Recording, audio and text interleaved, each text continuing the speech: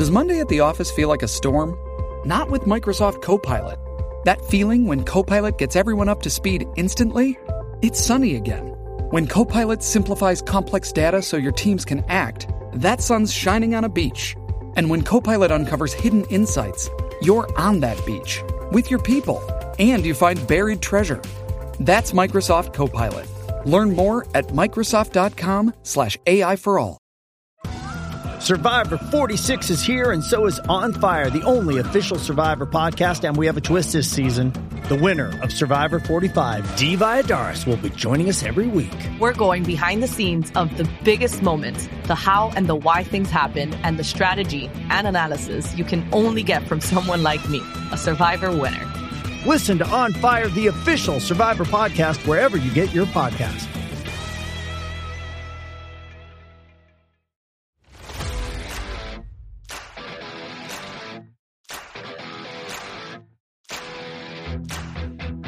Hello and welcome to PFF Fantasy Football Podcast, NFL Draft Day 2 edition. I'm your host, Ian Hartitz, joined, as always, PFF connoisseur, rockstar legend, whatever the hell you want to call him, Dwayne The Rock McFarland. Dwayne, it's happy midnight. It's now actually Saturday. Long night, a lot of stuff going on. It was a hectic day one, but we're better people for it. Let's talk some ball, man. Yeah, dude. Always. Look, we got some landing spots today. Not as good, like talent profiles went down a little bit, but like we got a few people that landed in spots that were like, oh, okay, like they actually could have a good quarterback. So I'm excited. We got a couple of those, man. But I will say once again, I feel like more picks than not, like we're getting net negatives kind of from a fantasy semblance of thing. Like I don't want to just be the, negative Nelly in the group here, Dwayne, but man, some of the running back and wide receiver landing spots, especially the running back ones, man, I was hoping for a lot better. Yeah. I think overall, across the whole class, like we were hoping for better spots. But, this is how it goes. We see this every few years. Some years we get more lucky than others. I think yesterday in round one, with just everybody pushing the receivers up the board, like the teams were at the end of the first round, they're like, well, screw it. We're not taking a receiver now. They just didn't force it, So the dynamics of the way that the draft played out, like from kind of a macro level, obviously impacted things. But we got a few goodies to get into tonight.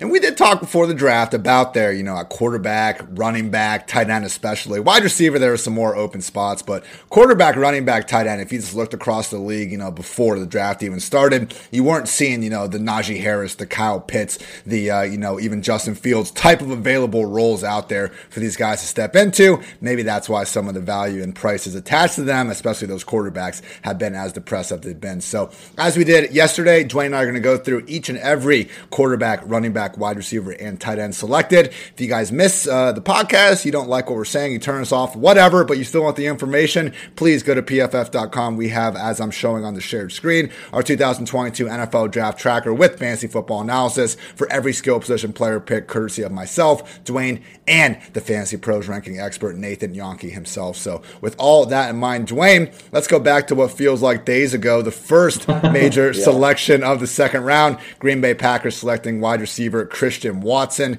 Now, going into the draft, we knew there was the Chiefs and there was the Green Bay Packers as the two top incoming landing spots for one of these wide receivers. But we also knew, barring a trade-up, that they weren't going to be getting one of the top five guys that did come to fruition with Christian Watson. So, man, we look at this Green Bay wide receiver room, and not having MVS, not having Davante Adams, there are two open spots, one of them seemingly filled by Sammy Watkins, but not the sort of contract that necessarily makes that a given. What are your expectations right now for Christian Watson, Dwayne? Because to me, he seems like much more of a replacement for Marquez Valdes-Scantling as opposed to Davante, because who the hell can replace Davante in the first place? And I'm just not so sure that really any of these wide receivers are necessarily going to be giving us the sort of boom that we're hoping for. Yeah, I think that's absolutely fair. I mean, I think anyone that says that they're just going to replace Davante Adams, like they're smoking crack. So, I mean, I don't think we're breaking news there. But, I mean, still, I'm going to put my chip on Watson over Lazard. Just because Lazard, I mean, he just hasn't ever shown it yet. I mean, his targets per route, 17%, 14%, yards per route run, 1.6, 1.19. Just, and he's been in the league long enough, and he's had a chance to be Aaron Rodgers number 2 already. So my thought is I'd rather place a chip on a player like Christian Watson. We do, he played in a smaller conference. He's an older guy coming out. So, I mean, I think there are definitely some things with his profile, that we don't love, but we talked about it earlier. Whenever you're coming from a small program, a lot of times these guys are older because, they're not really getting encouraged by agents or teams to come out early because teams don't know who they are. So we see this happen from time to time. And so Christian Watson, he'll be 23.3, which is going to be like, he's not in the same realm, right, as the Drake Londons, the 21-1, the Jameson Williams will be 21. I thought you were going to go the other way and talk about the Bears' new wide receiver. No, we're not. We're going to save that one. We're going to save that because we're going to have a freaking rant on the Bears. But anyway, so he's older, but that's the main thing that people are upset with. But I mean, the early, second round pick, the draft capital matters. We put everything in. I know, Ian, we have a supermodel, that we like to talk to. Of course. Nobody else can talk to her, only you and me. But she models everything for us, and she still likes Christian Watson. Number 34 pick overall. The best, dominator for Watson, 35%. Breakout age was 22.3. Again, a little bit later, than some of these other guys. Kind of a red flag, but still 2.95 yards per route run is second best. That's for career.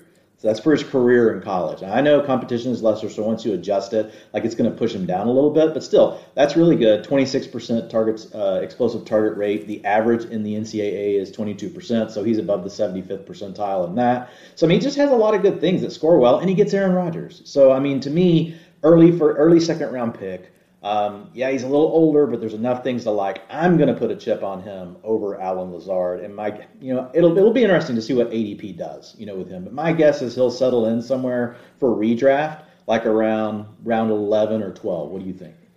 I think that's fair, and I think a common theme we're going to have with these second and third round wide receivers is exactly what you're saying. We're going to put a chip on them over guys that we already know are pretty mediocre. Not hating on Lazard or MVS. They were the clear-cut number 2, number 3 in Green Bay behind Devontae, but if you look at the last 4 years, I mean, Lazard's best finish in PPR scoring was the wide receiver 47. MVS never finished higher than the wide receiver 56. So from that standpoint, I do think we need to keep expectations in check, but we no longer have a top 3 producing wide receiver in Davante Adams in the offense. What I think we're going to see out of Green Bay, Dwayne, is so interesting because we have the 2-time reigning MVP there at quarterback, but I'm not sure if there's going to be a single wide receiver with an ADP in the top 36, top 48, maybe, man. Watkins, Watson, and you would think Lazard are going to be in 3 wide receiver sets. Maybe we see Cobb, Amari Rodgers getting involved, and we see some rotational pieces. But usually, the sort of teams that don't have any wide receivers in the top 36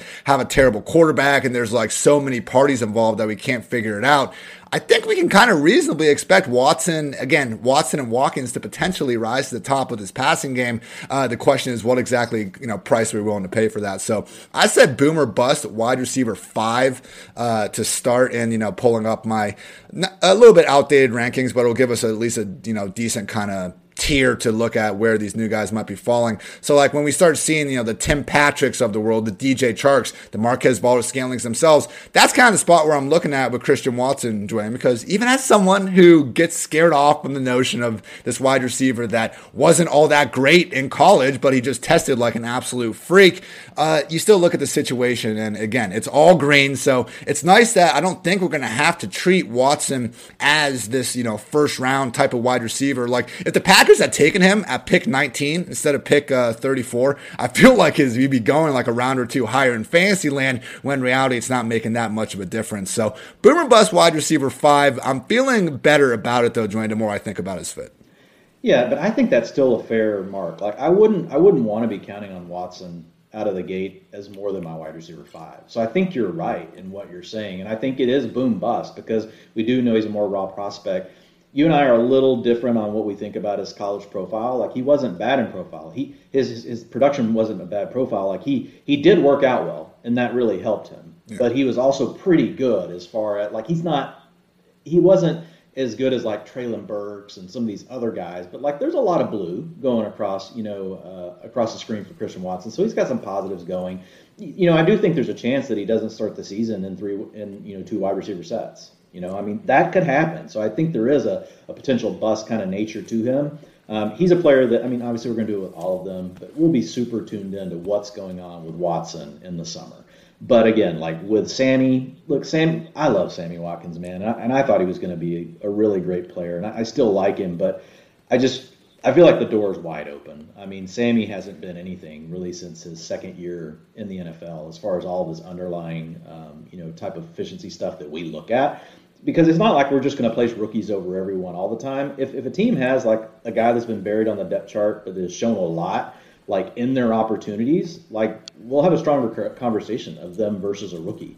In this case, though, I just think we have a depth chart that's loaded with guys that haven't done anything. You know what could very well happen in Green Bay, Ian? What? And this could also bake into your, he could maybe not a bust, but people won't get enough to start him. They could just spread it around across all these guys. We might not have anybody get to 20% of the targets. It doesn't always have to be, well, one guy has to rise to the top. We've seen offenses in the past where nobody rises to the top. It's just really spread around, across 4 or 5 players, and it's hard to predict who's going to get anything each week. But you do have Aaron Rodgers. There's no way to not grade that as a plus. Dwayne, your doorbell rings. You walk over there. You look out. It's just a kind little Girl Scout sitting there. You ready to buy some cookies? The AK comes out. All of a sudden, she asks you, Christian Watson or Sammy Watkins, who's scoring more fantasy points in the year 2022? Christian Watson. There's just no point to pick Sammy. There's just, if the thought, hold on. The thought process would be that in terms of style, Sammy Watkins is not Devontae Adams. He never has been. He never will be. You could call Watkins probably the more plausible replacement for Adams in the offense and Watson for MVS. That's my only thought. Yeah, I think you could make that argument. Yeah, I've had a couple of these already, so maybe that's no. I get it. Look, I would love for Sammy Watkins to have a huge season. I just feel like I've seen enough. I'm just going to be like, yeah, give me Watson. It's one of those things though where Watson and Watkins, they're going to be wide receiver 5, 6s. So, okay, if nothing happens, like you said, we're going to burn an 11th, 12th round pick on someone that could take off as Aaron Rodgers' top wide receiver. A lot of interesting questions to ask in this Packers passing game for sure. Did have our first running back go off the board. Pick 36, New York Jets selected. Running back Breece Hall. I don't love this landing spot, Dwayne. It's not the worst thing in the world, but I guess I'm confident enough in what Michael Carter was able to do as a rookie to think that this is going to be a 2-back committee. But the Jets, I will say, when we were listing the 5, 6, 7 teams before the draft for the best landing spots, I think they were in there because, let's face it, Carter does have the 4th round draft capital. It's just, I think it goes back to my original statement where I guess nobody was going to necessarily have, the Najee Harris role just open up for them this year. So from that standpoint, I don't hate it. The overall offensive upside is not great. But as we say, Dwayne, we don't like 3-back committees, but we're also not getting workhorses that much in the year 2022. We can live with 2-back committees. At worst, it does look like Breece Hall will be the 1A in a 2-back committee with the Jets, and maybe he just takes the whole damn thing over. Yeah, and to your point, real quick on Carter, we both love him as a player. Like what he did, to use one of your phrases, Ian, he was borderline erotic what he did in the receiving game last year. His .23 targets per route run, his 1.48 yards per route run as a running back is freaking nuts. Like that's nearly Alvin Kamara level, a little under Christian McCaffrey, but he definitely flashed really big in the receiving game. So I actually did the Hall write-up, for our tracker, and I felt, pretty compelled at the bottom, like basically say, here's a best case and here's a worst case for what you're going to get with Breece Hall. Best case, he has an every down skill set and they let him use it. And they kind of really make Breece, more of the 65% guy across all situations, short down and distance, early down, long down and distance, 2-minute offense. And they really just let Carter come in and spell him like every 4th drive. And then you end up with like this 65-35, 60-40 kind of split. A little better than what we saw with Javonte Williams last year with Melvin Gordon. What you don't want to see, though, what would be bad is if the Jets are like, and this is the trapdoor floor, right? Matt Waldman always uses that phrase. I just love it. It's like the trapdoor floor, like the thing nobody sees, and all of a sudden you're like, shit, I'm running back, 35. Like, how'd that happen? And I think it would be if they use Breece Hall on early downs and they say, Michael Carter, you were a badass last year on passing downs. We're going to keep you in that role. Breece Hall, you're our Jamal Williams. Michael Carter, you're DeAndre Swift. That's worst case. Yeah, and because the reason it would suck is the Jets are projected to win 5.5 games. They're going to trail all the damn time. You're going to want the Swift role. At that point, Carter, would probably have just as much value, as Breece Hall. So I'm going to draft both of these players. I know you have a really good question coming up. I was looking at it, before, trying to be like, where would I slot, Breece Hall in this list that you're about to talk about? Let's ask it. So we have this list of all these rookie running backs. I took it the last 5 years. Rookie running backs, who has had the most touches? 4 of them managed over 300. Najee Harris, Saquon Barkley, Kareem Hunt. My God, Hunt was so good in those Kansas City years. Leonard Fournette. We still had some other guys, with a lot. Overall, we had, 18 running backs, as I'm trying to dodge my camera, 18 running backs over 200 touches. Off first glance, Dwayne, Breece Hall, I would kind of put him in right around Josh Jacobs and Javonte Williams. Maybe that's a little bit too enthusiastic about it. I don't think he has a 300 touch upside. Enthusiastic. That's right where I would put him. Okay. I think David Montgomery kind of is where it starts to top out. James Robinson had a very unique situation work out for him. Yeah. But I think right in that range of where JT, David Montgomery, and that can still be good. And I think his floor is honestly probably down around, that Antonio Gibson mark, Alvin Kamara, like around the 200. Mm-hmm. Like my guess is he's going to be between 200, 275, somewhere right in that range, which is going to be really good. It's just a matter of how does he get his snaps. If he can be out there in all the situations like we talked about, and he can't be scripted out in bad games, I think we'll like Breece Hall. Breece Hall or Aaron Jones? I'm going to go ahead and take Breece Hall in that. Breece Hall or Nick Chubb? Man, I think I'm going to take Breece Hall just because of the receiving upside. Again, this is something we're going to track through the summer, but right now, if I had to do it today, I am taking Breece Hall. All right. Careful in a PPR. Yes. Standard, I will go Nick Chubb. How about that? Careful on this one, because I know our Cincy faithful likes to support their man, and all credit to them for doing so. Breece Hall or Joe Mixon? No, I'm stick with Joe Mixon. Okay, all right. Yeah. So we're looking at legit upside RB2. Too far. All right, I shouldn't have even put it out there. That's my bad. I apologize, Bengals Nation. Looking at legit upside RB2. The good thing for Hall, sorry. The landing spot as far as the running scheme is really good. Because the more I dug into Breece Hall, there were actually some little red flags. Like when he plays inside zone, here, I'll share something. I can pull it up. Did you put it in an article? I don't think so. Okay. It's your Breece Hall, Kenneth Walker one, right? Yeah. No, not that one. I know it makes our video kind of bad or whatever, but they'll get over it. Because this one is... Okay, I'm switching it to you. There you go. Knock yourself out. Okay, hang on. We did see some things at Breece Hall. I mean, the tweet I was trying to reference was Dwayne basically took Kenneth Walker versus Breece Hall. Rushing only, like Kenneth Walker was just crushing with every single concept. Weren't quite seeing the same thing with Breece Hall. But to Dwayne's point, fit does matter. And it sounds like a lot of things the Jets want to do match exactly what Breece is doing. So Dwayne, walk us through this fancy-dancy chart you got.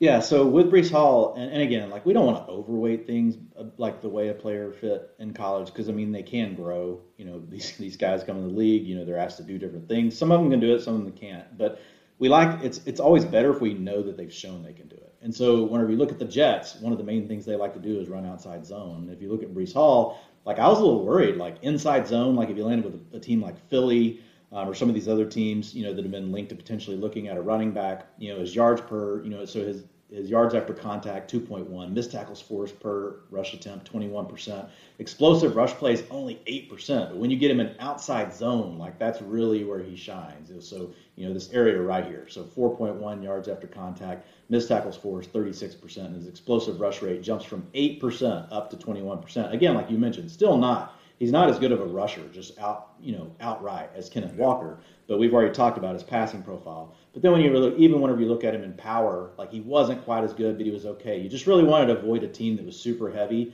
in this inside zone concept. And the great thing for him, where he landed with the Jets, actually, I think it's 39% of the time last year they ran outside zone. It was by far their number one rush concept. So it's a good landing spot for Hall. So he's gonna fit into a rushing scheme that's really modeled after Kyle Shanahan's offense in San Francisco. He can really play well in that. And so he's going to have upside from that. And then it's just a matter of can he stay on the field at least for 60 to 70% of the passing downs. If he does that, even in an offense that's not as good, he's going to be a top 12 RB.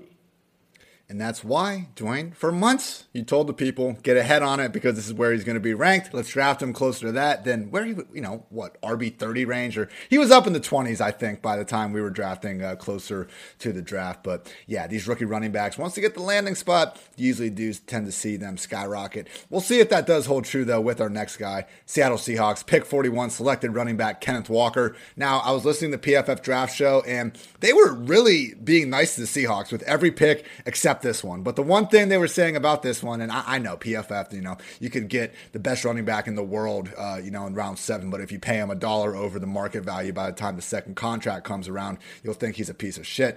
Anyway, with Kenneth Walker, the one thing we brought up was that the guy's great to watch with the ball in his hands. Dwayne, you've been beating this drum, for weeks now. I think, maybe after we're done here tonight, you might just watch some Kenneth Walker film before going to bed. I feel like it puts you in a peaceful mindset. And I don't blame you. A glass of milk, some Kenneth Walker film. It's just exactly what the doctor orders sometimes.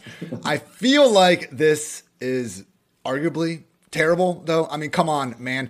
Rashad Penny should have the first crack at this. Pete Carroll told us that. It's only a 1-year, $5.75 million deal. I know injury-prone Twitter is going to be telling us that Penny's not even going to play more than a game anyway. We don't know what's going on with Chris Carson, though. Most recent report was from the Seattle Times. Bob Condato reported the Seahawks, quote, remain unclear if when Carson will return from the neck injury.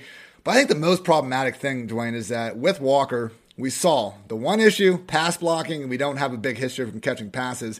There were times last year where the Seahawks legitimately used each of Alex Collins, Travis Homer, Rashad Penny, and DJ Dallas in a single game together. So I wouldn't put it out of the question for even if, let's say best case scenario, and I don't mean best case, but if Chris Carson is unable to play football again, now we would have Rashad Penny and Kenneth Walker here.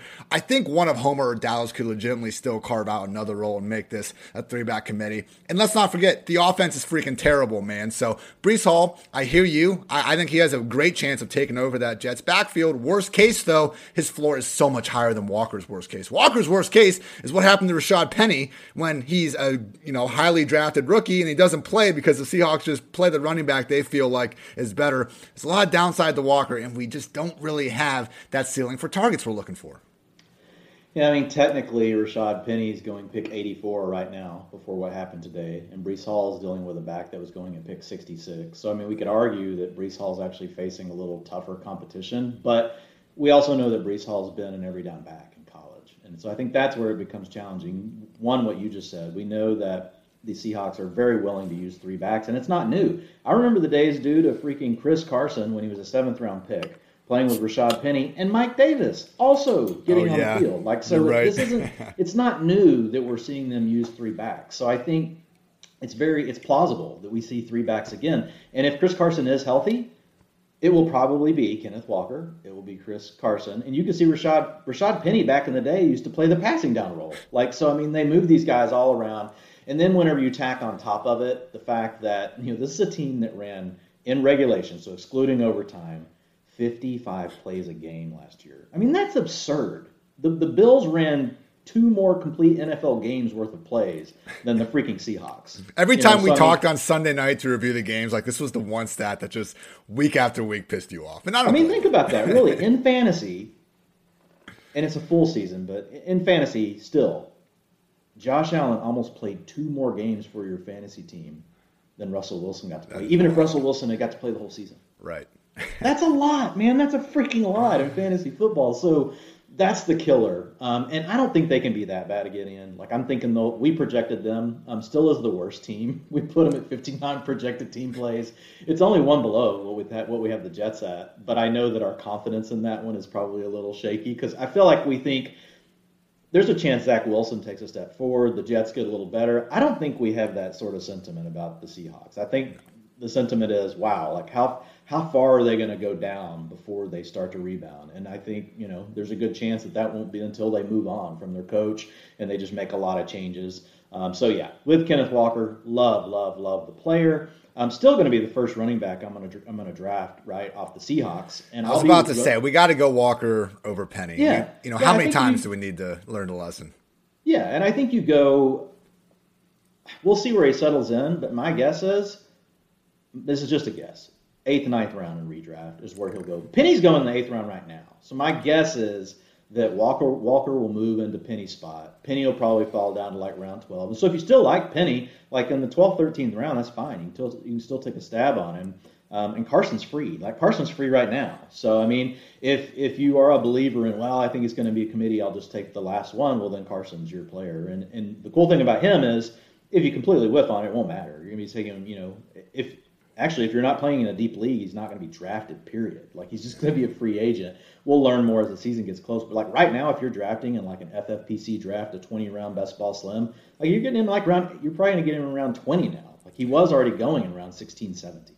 Let's talk about where exactly we're kind of looking at ranking him, because I was more sometimes I think I see a spot or a new location. I'm like, okay, RB3, but then you start actually going running back by running back, and it's like, actually, he's, a little better off maybe than I was giving him credit for. And I'm kind of seeing that now to an extent. Like Dave Montgomery, J.K. Dobbins, ingrained starters. We know that they're, good football players and what they can bring to the table. I'm taking those guys over Kenneth Walker. But once we get this next range, Dwayne, guys like Devin Singletary, Michael Carter, Josh Jacobs, Clyde Edwards-Helaire, Miles Sanders, Cordero Patterson, Kareem Hunt, that's, I think, the range that Kenneth Walker fits in. So if you want to put him in your top 24, I think you can squeeze him in there at the end, probably feeling a little safer if you can get him a couple picks after High-end RB3. High-end RB3 is there we go. Where he deserves to be. If you're going to take him as your RB2, and look, we've talked about this, and we'll come back and revisit that, actual fantasy draft strategy here in a few weeks, but if you look at, taking him as your RB2, you need to be in a position where in that range of the draft, you're going to take like 2 or 3 of these guys, right? You're going to grab Pollard, you're going to grab, Kenneth Walker, you're going to grab, which Kenneth Walker had moved up to round 6, so who knows? He could still stay higher up, right? Than where he started off around 8, he got up to like round 6.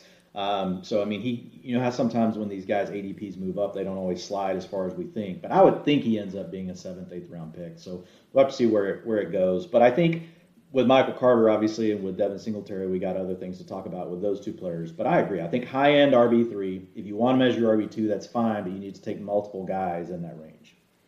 Shout out Cole Bailey. I appreciate all you guys in the comments asking who's left for day 3. One, just reminder, we're not going to go through everyone that gets drafted and who is available on day 3, so sorry for that. But the fact that these running backs, the remaining running backs, haven't been drafted in the first 3 rounds is a massive red flag for what we should be expecting them to achieve in 2022 specifically, because rookies at every single position, quarterback, running back, wide receiver, tight end, over the last 10 years, 80% or more of them have been drafted inside the first 3 rounds. So, Dwayne, you mentioned before, like James Robinson, that being a unique situation. Like, it kills me when I see on Twitter people like, oh, this guy is this year's James Robinson. You should be saying this guy is going to be this decade's James Robinson, because stuff like that is so rare. And I know it sticks out in our mind because it only happened a few years ago, but just realize back is truly against the wall historically if your name has not already been called in the NFL draft. That's why we're focusing much more on these guys. And I will say, like, the backs, are much more likely to end up being relevant just via injury, right, than the receivers. Yeah. The receivers that are taken after day 3, like in their rookie year, like it's really hard. For the even backs, round 2, yeah. For the backs, injuries open the door, right? So it is nice to have a little bit of background on them, And if we have time at the end of the show, we can run through some really, really quick, like a quick hitter. But I agree with you. For the most part, if we're thinking of it like starting the season, this player is going to have value or not, you're still depending on an injury for a lot of these guys that are going to go after today.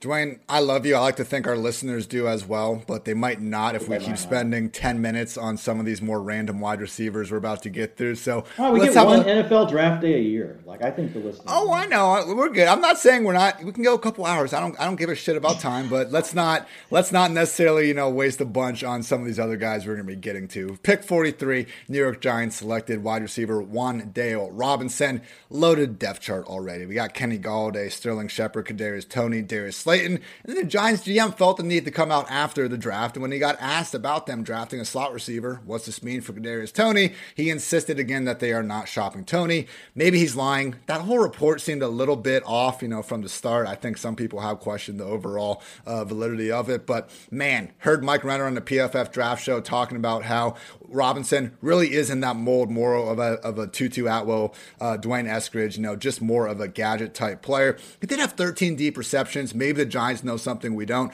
But apparently, man, the second that Wan'Dale Robinson steps on an NFL field, he will have the single smallest catch radius of any wide receiver out there. He's 5'8", 179 pounds. Dwayne, I do not see a path to Wan'Dale Robinson being a fantasy relevant receiver this year, unless he's like just incredible Kadarius Toney level good. But I think we would know at this point, having watched, having analyzed, if that was the case. Yeah, I do just think this is bad for Kadarius. Like, it's like just everything adds up now. Like, they really are out on him for whatever reason. Robinson's got a good profile. This might be like their Isaiah. This might be Brian Daboll's like Isaiah McKenzie. Yeah, maybe. I mean, yeah, maybe that's what they're thinking. He's only going to be, won't even be 22 when the season starts. A career yards per route run of 2.96. That's the best in the class. Like, he does have that. I mean, you have to count. Justin Ross is higher, but Justin Ross also is 2.99, but Ross played less games. Wan'Dale played more. Explosive target rate, they're only 19%. So a player that is used much more around the line of scrimmage. You mentioned he did have some deep targets. So I do think he's going to be used out of the slot, and I think there is a challenge because if you do have Kadarius Toney on your roster, if you do have Sterling Shepard, that does create an immediate situation where it's like, okay, it's kind of like the Rondale Moore thing with Christian Kirk last year. Like, okay, well, if those guys are going to play the slot, like that means he's going to be very limited in what he can do. Robinson, I agree. More of a concern for Toney, even maybe Shepard, than actually someone that we're getting behind himself in Fantasyland. Next pick, Houston Texans selected wide receiver John Mechie, joining a depth chart consisting of Brandon Cooks, Nico Collins, Chris Moore, Chris Conley, Deshaun Hamilton, and even former first-round pick Philip Dorsett. With Mechie, could be out there early, but we got to wonder how long is it going to be until he's back from that torn ACL that he suffered in the SEC championship. So, Dwayne, the Texans are in the perfect place to take a risk on someone like John Mechie. The Lions as well, with Jameson Williams. So I do wonder if they just got him knowing that, we don't need anything from him in 2022. I highly doubt this offense is capable of enabling, more than one consistent wide receiver in Fantasyland. Aside from Brandon Cooks, with or without a full slate of health from John Mechie, with all those health questions in mind, probably someone that we're not going to have to worry about too much in 2022. For the dynasty future, though, I mean, this Houston Texans landing spot, you got to feel good about it because he has a legitimate chance to work as the Texans' number 2 pass game option of the future. Yeah, and I think that's where he slots in. I think the big thing with Mechie, everybody just assumes he's a slot receiver, but he worked outside a ton at Alabama. So he can play inside. He can play outside. I think there's a chance that by the middle of this season, he's their wide receiver too. What will that mean? Well, that depends on Davis Mills. Yeah. We also know that, whenever you look at the Texans, they want to run the ball more. Like they're one of the teams. I know we've got to switch in head coaching, but it's Lovie Smith. It's a defensive-minded head Marlon coach. Mack, Dwayne. Can you believe it? It's Marlon Mack season. Yeah, it's never Marlon Mack season anymore. But I'll let you have it just for today, Ian. But with Mechie, look, I do think he's got a shot to easily beat out. I don't want to say easily. I like Nico Collins. I'm not as big on Nico Collins as other people. I see a big guy, but not necessarily like super impressed with him. I do think Mechie could end up taking over the job. But yes, early in the season, he's not going to be a guy. We'll have to follow his injury, see where he's going to be. Some of these guys miraculously get better way sooner than what we think they're going to do.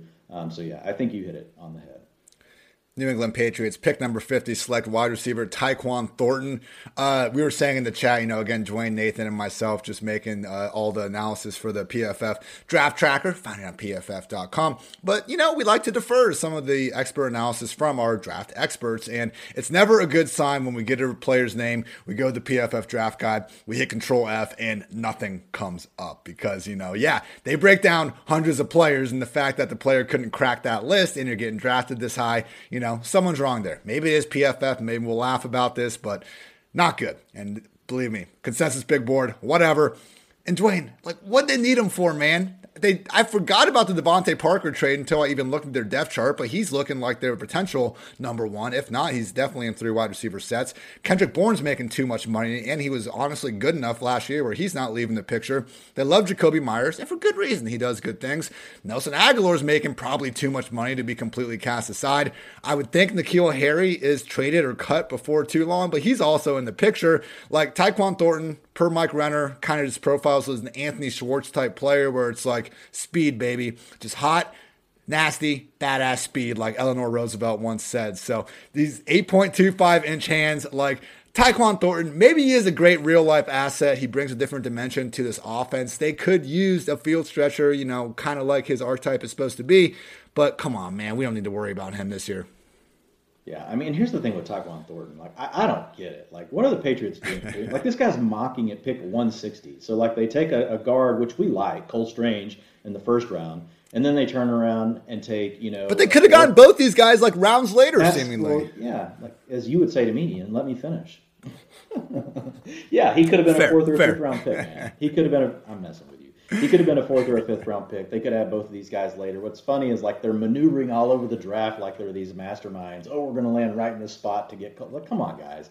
Like with Thornton, I don't get it though. And people talk about him being a burner. 1.87 yards per route run career, mark. That's not good. That's freaking terrible. Like that's really bad. That's below actually the NCAA average, much less comparing to guys that get drafted into the NFL. And then you got a 22% career explosive target rate. All that burner speed that we're talking about, it's not showing up in the way that he plays the game. So, I mean, the 22% is also not good. So that's right at the NCAA average. So I don't get the Tyquan Thornton pick, and I want nothing to do with him in any sort of draft. I don't care if it's dynasty. I don't care if it's drinking drafts. I don't care. It doesn't matter. Redraft, best ball. I'm not touching Tyquan Thornton. Here's to hoping that's the last time we talk about Tyquan Thornton for the 2022 football season. But knowing us, probably won't be. Pick number 52, Pittsburgh Steelers selected wide receiver George Pickens, stopping, what was a bit of a free fall for him, a trendy kind of dark horse, even though that's an oxymoron. Good job, Ian. Someone that some people thought could maybe slip into the back half of that first round to the Chiefs or Packers, ends up going, towards the end of the second. Looking at that Steelers depth chart, Deontay Johnson, Chase Claypool, Anthony Miller, Miles Boykin, and Steven Sims, big five right now.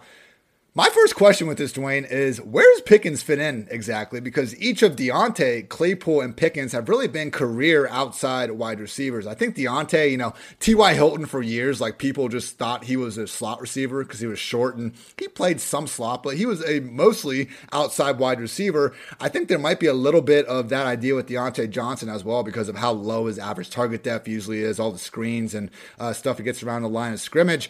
But he's never played more than 100 snaps in the slot in a season. Like Claypool's have more slot reps than Deontay over the years. I really don't think Anthony Miller is, going to be getting that job, but they needed to replace Juju and Ray McLeod, who was legitimately their starting slot receiver when Juju was out last year.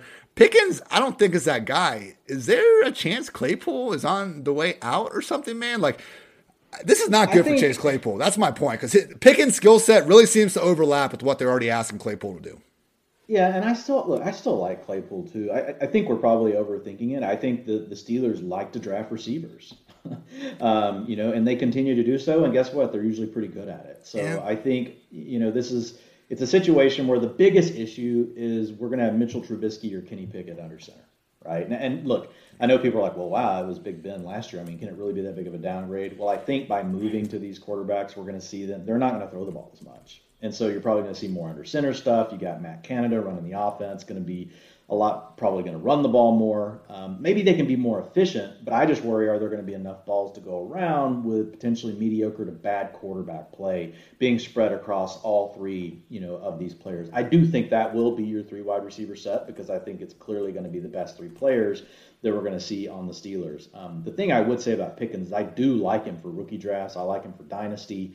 You may have to wait a little bit, but I mean, Deontay is also one of these receivers, Ian, that he's going into that year 5, and these teams don't want to pay these receivers these $20-25 million contracts. They're just not down for it. So, I say not all of them. Like, seems like the league's kind of split. Half the teams want to trade for those kind of guys. The other half is kind of like, well, here we'll unload this because we don't want to spend this money in this area. So there's a chance that Deontay Johnson, is going to end up coming up. He's going to want this, deal. And they're not going to want to give it to him. And then you could be looking at it being Pickens and Chase Claypool. The thing I'll say about Pickens, man, like injuries just derailed his career. Like he broke out early.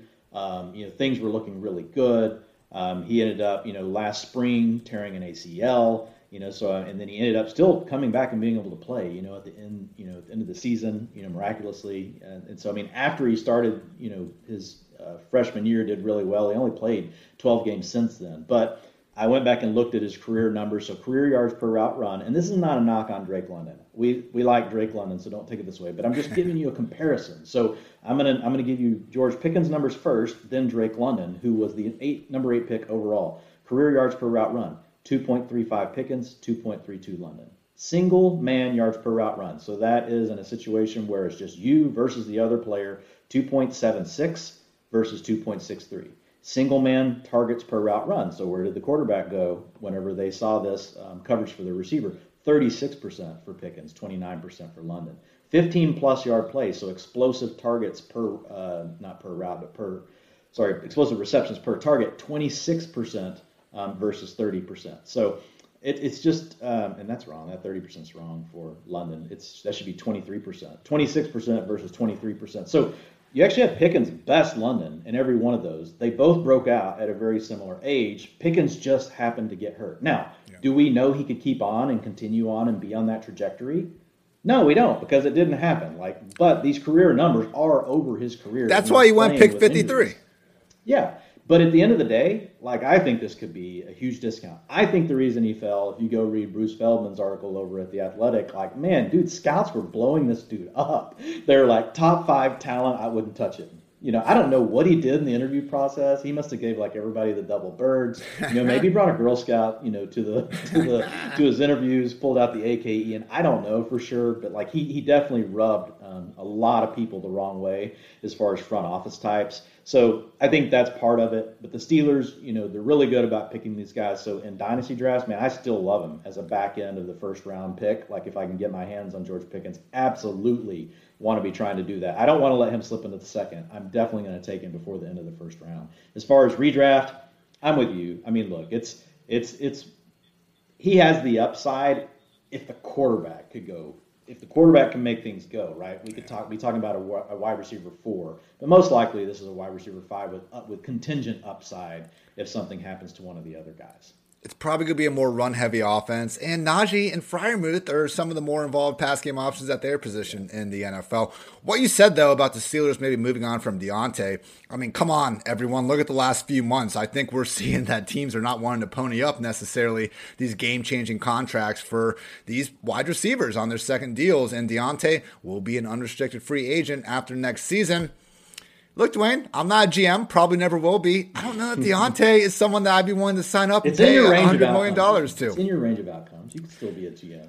I like chilling too much, That's just how it goes. You say that, dude. You grind your ass off. If there was an organization that could just bet on themselves drafting another great wide receiver, because I saw your tweet earlier today, Dwayne. I thought you hit the nail on the head in terms of wide receivers are not as replaceable as running backs, and if teams are going to start acting like they are, we're going to see some problematic shit going down. If the Steelers want to think that, though, they maybe are the one organization that can get away with it. I mean, over the past 20 years, Antonio Brown, Emmanuel Sanders, Mike Wallace, Antonio Holmes, Juju, Martavis Bryant, Claypool, Deontay Johnson, Antoine Randall L., Plaxico Burress, and out of that group, Claypool was the highest one picked, so they weren't even spamming first-round picks. I mean, the Lions, spent 3 first-round picks in a row on wide receivers. I think the Eagles got pretty damn close too. There's been a couple teams that have done that. None of them can attest to having this sort of game-changing talent. So credit to the Steelers for developing one great wide receiver after another. We will see if Pickens will be that guy, pal. Don't think it'll be in 2022. Imagine the Steelers room when the Patriots make their receiver picks. Do you think they're just all rolling around on the floor going, what the fuck? Absolutely. Yeah, cackling. they're like, they just took Tyquan Thornton. Like, what? It's almost like the Sean McVay thing with Cole Strange. And he wasn't trying to be a prick, but it was just like, wow, we thought he'd be there at 100, and we wasted our time watching him. Pick number 53, Indianapolis Colts select wide receiver Alec Pierce, adding to their depth chart. Very thin. We knew they were going to add a wide receiver, just weren't exactly sure when. Michael Pittman, Paris Campbell, Ashton Dulin, and Keke Coutee. Thinking Pierce is going to slide into that kind of same wide receiver 5, wide receiver 6 range. Guys that we aren't really going to be overly invested in. Maybe you take a shot on him in the double-digit rounds, just not someone that is probably going to carve out a number 1, even number 2 pass game role in this offense. What I'm interested in, Dwayne, is how the Colts view him, because Paris Campbell, when he came out of Ohio State, the big knock on him was that he wasn't this downfield vertical threat. I think only one of his career touchdowns had come on a pass thrown at least 20 yards downfield. It was to Dwayne Haskins, RIP, just pop passes to Paris Campbell, making a ton of plays. He was a high school running back. But when he got to the Colts, they were adamant from day one that Paris Campbell was more than that, and they viewed him as a complete number one wide receiver. I'll be keeping a sharp eye out on everything, but mostly on what Frank Reich is saying about Alec Pierce, because from our PFF draft guide, a vertical tree specialist, 6'3", though, 211 pounds, had 13 deep receptions, but Mike Renner noted that goes, slants, and posts were 63% of his receiving yards. Goes and slants, two of the things that you're going to see most often at the NFL level. So, Dwayne, when you see Alec Pierce, do you see a one-dimensional field stretcher, or do you see someone that was used that way in college and maybe has a ceiling for much more at the next level?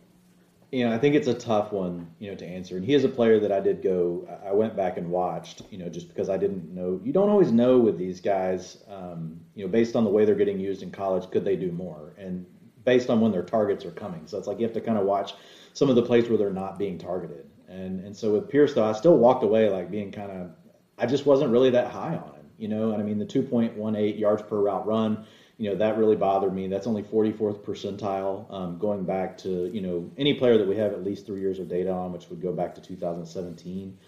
So everybody that's come out into the draft since then, and not even just draft, like all these receivers, like he's doesn't profile that well. Now he did have an explosive target rate of 25%, which puts him in the 71st percentile, which is not bad. So it does feel like it matches up, right, with what we're hearing, from the scouting community and folks, is that he really is more of that vertical guy.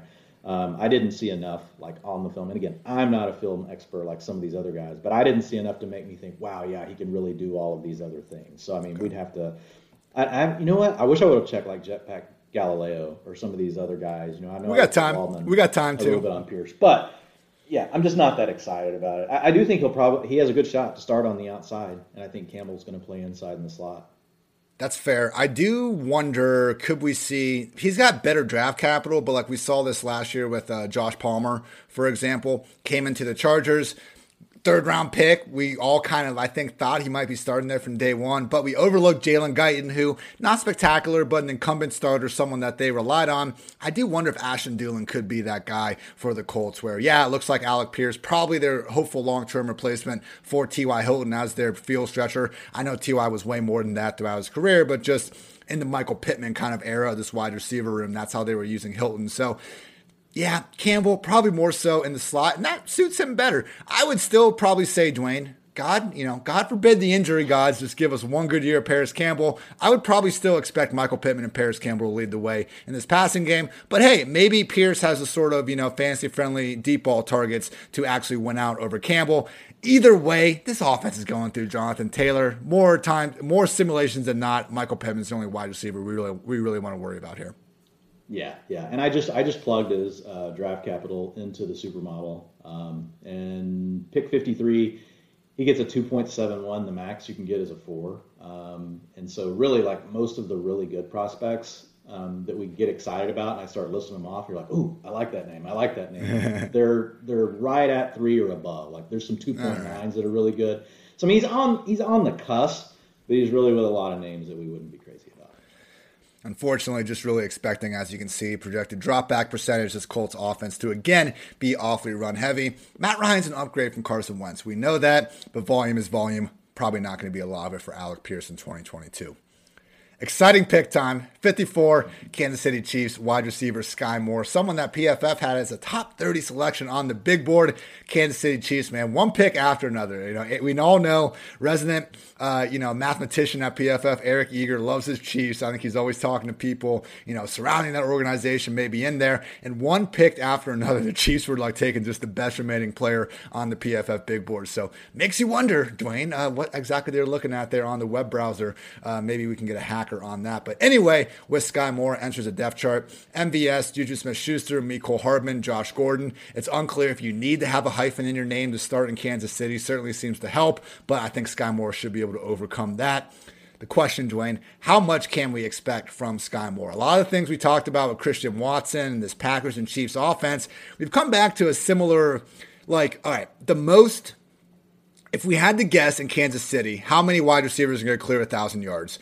I would probably say 0. I think Travis Kelce will, but if I had to go with the rest of these guys, man, we could legitimately see more of a 4 wide receiver rotation between MVS, Juju, and Mecole Hardman. Sky Moore is not going to be just a slot receiver. The Chiefs have never used just a single, at least in the last Mahomes era. They've always rotated these guys all over the field. Usually Tyreek was their starting slot, but even then, it was like a 40% slot rate, and then just splitting time on the other sides. And again, man, I'm buying Sky Moore as the highest upside of this group. I think it's going to be harder to rank him as more than like a top 50, top 45 wide receiver, though, because like who's to say that he's going to be featured ahead of these other guys that they've invested in?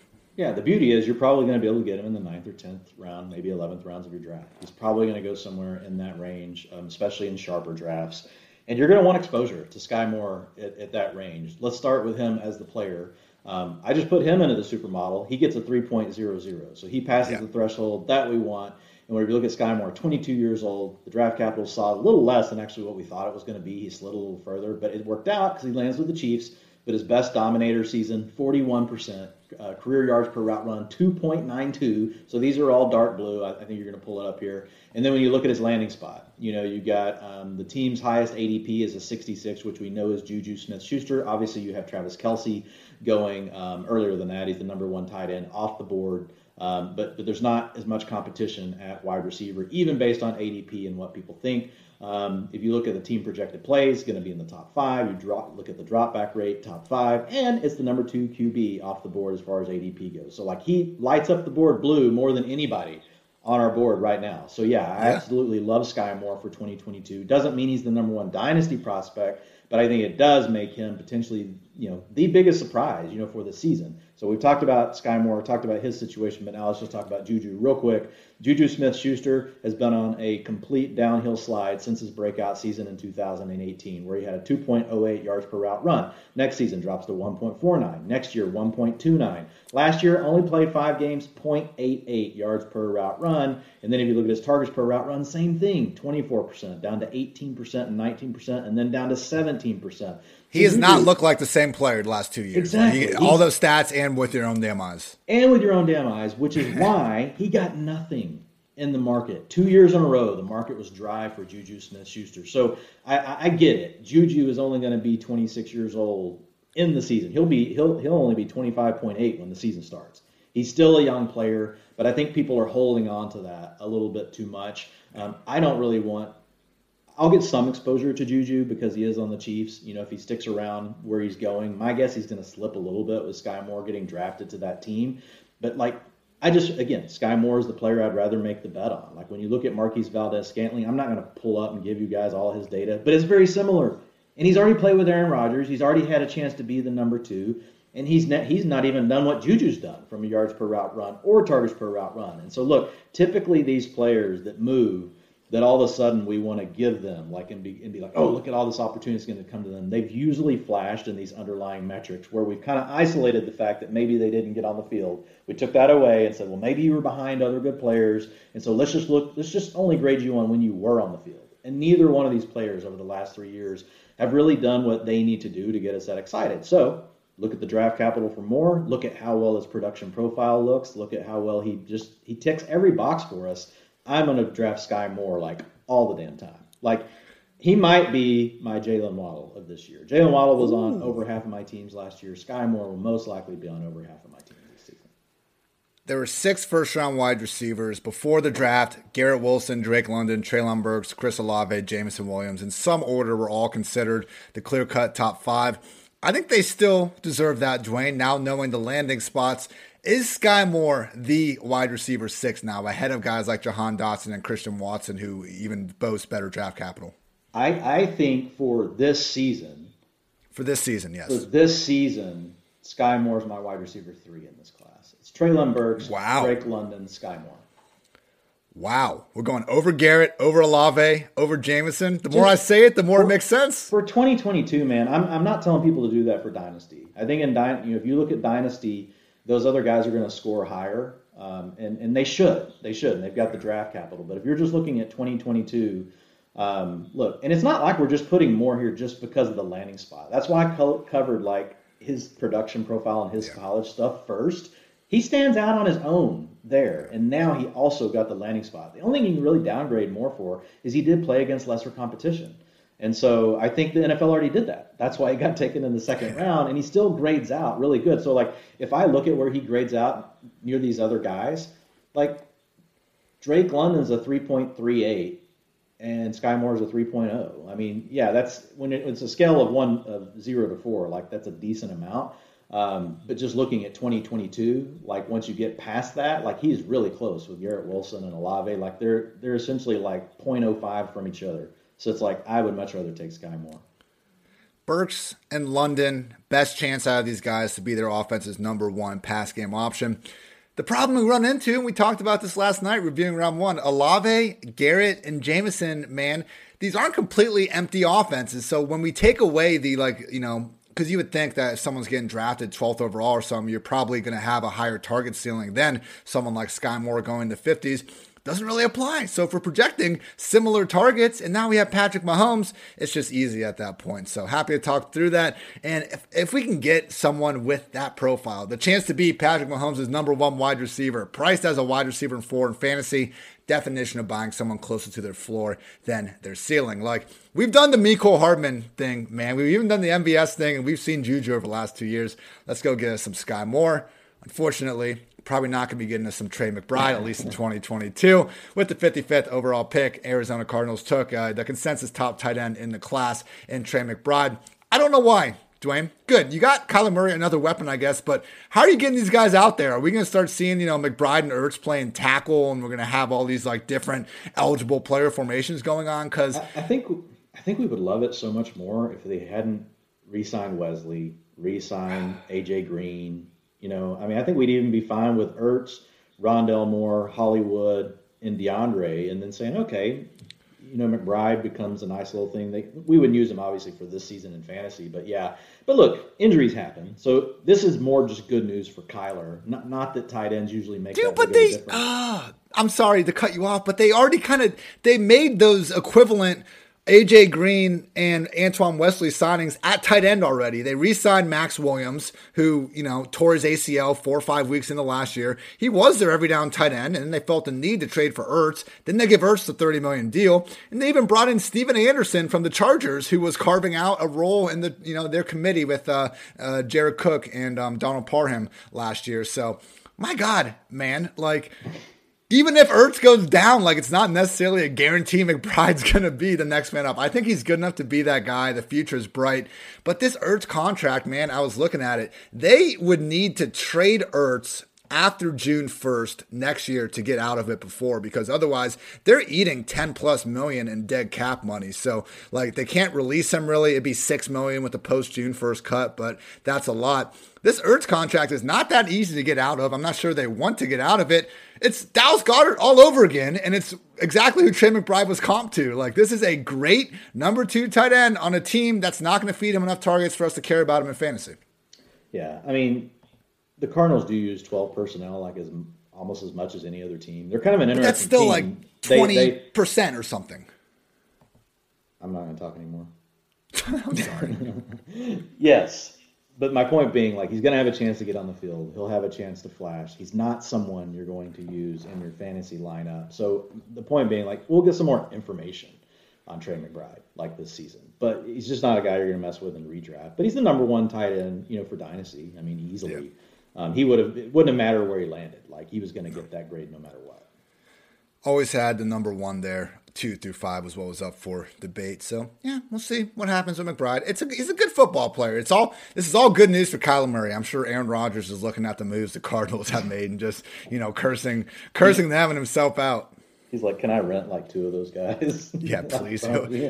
He'd probably take AJ Green and Antoine Wesley at this point. So, pick number 63, the third running back off the board. Buffalo Bills select James Cook out of Georgia. Depth chart now: Devin Singletary, Zach Moss, my guy Duke Johnson, holding on by a thread, Dwayne. Not so sure we're going to be there by the time week 1 comes along, but a man can dream. with James Cook. I think the main question, man, is there a true workhorse role on the table? Because we've seen this with Josh Allen. It's really hard for him to enable a fantasy relevant RB1 every single year of his career. We've seen him improve as a real life passer. He's an incredible real life quarterback, incredible fantasy quarterback. Stephon Diggs has been great. John Brown, Cole Beasley, even Emmanuel Sanders for stretches. Gabriel Davis. The wide receivers are fine. Dawson Knox puts up a big year, but the running back, man, really not until the end of 2021 with Devin Singletary having an every down role did we see someone really put forward consistent RB1 production. And you can look at the two reasons why. Josh Allen steals goal line touchdowns. He is 10th overall in rushing touchdowns since entering the league. He has 31 on the Bills since 2018. In second place is Devin Singletary with 11. And then running back targets. You think Josh Allen has time for checking the ball down? He's freaking scrambling and hurdling dudes. He doesn't give a shit about that. 28th in total running back targets with Josh Allen since 2018. Last season, tied for 25th at 87. I worry with James Cook that we're looking at the player where all the, real life draft analysts say, look at this chess piece the Bills have. They can use him out wide. They can get him matched up on linebackers in the pass game and just exploit that. Cool things that maybe you have a 2 or 3 play highlight clip to show. And we saw James Cook do that in the Michigan game, burning dudes on the outside, big ass run against Alabama in the national championship. But is there going to be enough volume there, Dwayne? Because the draft capital is great, but I'm not so sure Cook is actually going to be taking over this backfield. Yeah, I think the draft capital is great. And you just have to look at Cook as you're taking, a potential flex player, maybe, but with contingent value to be an RB2. Best case, maybe becomes an RB1, but most likely an RB2 if Singletary goes down. And he's still probably going to have to split time. Like, it's not just going to be a situation where all of a sudden it's just going to be Cook on the field. And so I think, we'll have to see what they do with their depth chart. They've got several guys sitting there right now. They're probably going to have to cut somebody, before they break camp. So we'll see what that looks like. But that's the way I'm going to treat Cook. To your point, it's like, I guess the other positive is, like, we're not real big on Dawson Knox. He's basically living off the volume of the offense. We love Stephon Diggs. We have questions on Gabriel Davis. Definitely got a bump, this weekend by avoiding, a wide receiver, a big wide receiver name going to the Bills. That's huge, man. Yeah, it's big for Gabe Davis. And so now feel free, draft him at a 6th round ADP. And it probably isn't going to go up. That's why we said just wait. But I think there is potentially room for another playmaker to get involved. But to your point, like, to feel good enough about using Cook all the time, it would mean an injury to Singletary, right? And him being able to be out there enough. My guess is right now Singletary is going to be more the early down back, and they're going to put James Cook out there on passing downs. And to your point, like, we've seen these guys get out there on passing downs in the past, and where that was really their main role. We saw it with Matt Breida. We've seen it. God, who's the other name I'm forgetting? I can't remember right now. Well, actually, Singletary at one point was the passing down guy when Zach Moss was getting early down. But anyway, it doesn't matter. Breida, he had a couple of flashes, right? We saw some big games. So I think you could see that kind of thing out of James Cook, and we definitely think James Cook's better than Matt Breida. But you're never going to be able to predict it. Like, so I mean, yeah, you could throw him out there if you're in best ball. You could take him towards in, I don't know. He's probably going to be going higher than this, but I would think like round 10, 9, I'd feel fine about taking a swing occasionally on Cook. Like, well, I'll have to think about that one, some more. But my guess is he's going to push maybe, I don't know. That's probably about where he'll end up, it'd be my guess, because people are still going to think Singletary is going to be involved. But to your point, like, I like the player, love the offense, love the quarterback, but I worry that, like, there's just too many things that have to go right for him to really produce, and the biggest thing being probably an injury to one of the other running backs. TJ Yeldon, that was the name. Yeah. Shout out. J.D. McKissick was RB 39 in my ranks, like Naeem Hines 47, James White 49. He fits somewhere in that tier. It's just, you can put him at the top of that one, just saying, hey, maybe he has more upside. We want to take a shot on him, but I think you're in the right range of where he goes. The Bills, I mean, we do see them, and similar to what I was saying before, I want to speak out of both sides of my mouth. Like, they use more 4 and 5 wide than almost anyone other than the Cardinals, albeit it's like the 2 tight end stuff where it's just not that high of a percentage anyway. But maybe their futuristic offense is having more of a full-time scat back at running back, like a James Cook, where, yeah, he's only going to get 8 carries a game because they're not going to run the ball enough anyway. He does have higher draft capital than Singletary or Moss, but I think ultimately, like, even if Singletary gets hurt, we're probably not seeing them give him that featured role. And that's the question you want to be asking, in these later rounds of the draft, round 9, round 10. How many injuries away is this running back from getting an RB1, RB2 level role? And for someone like J.D. McKissic, James Cook, it's multiple. For someone like,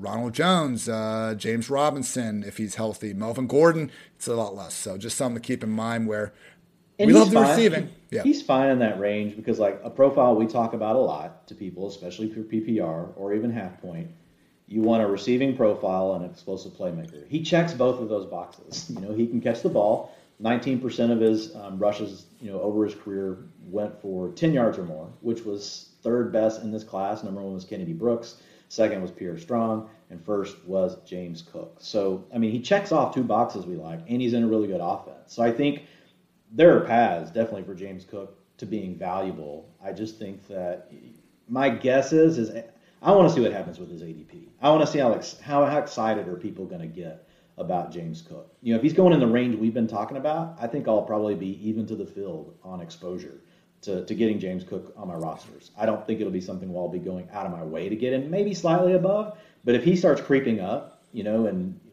7th round, 6th round, I'm just not going to be feeling that one, Ian. Girl Scouts there, Ramondre Stevenson or James Cook? I kind of like Cook. I do too, because of the receiving profile, and we know for sure New England is going to use 3 backs no matter what, even if they have to sign you off the street the week before the game. You're still going to get snaps. Whereas, and you could probably make that argument for Buffalo at this point too after the last 3 years, but I think I do slightly lean to Cook. And but that's the right range again. And we're completely, I want to be careful that we don't completely dismiss the idea that he can be an early down back type. Just because he weighs 10 pounds. Yeah, just because he weighs 10 pounds less than the ideal threshold we'd like to mark. Who's to say we won't get a report in early August James Cook is up 8 pounds since the Bills weighed him last because he's been working out with professional trainers. I'm sure Georgia was doing just fine with that, but just something to keep in mind there. Now, Dwayne, for the main event, the one that you wanted to rant about. Pick number 71.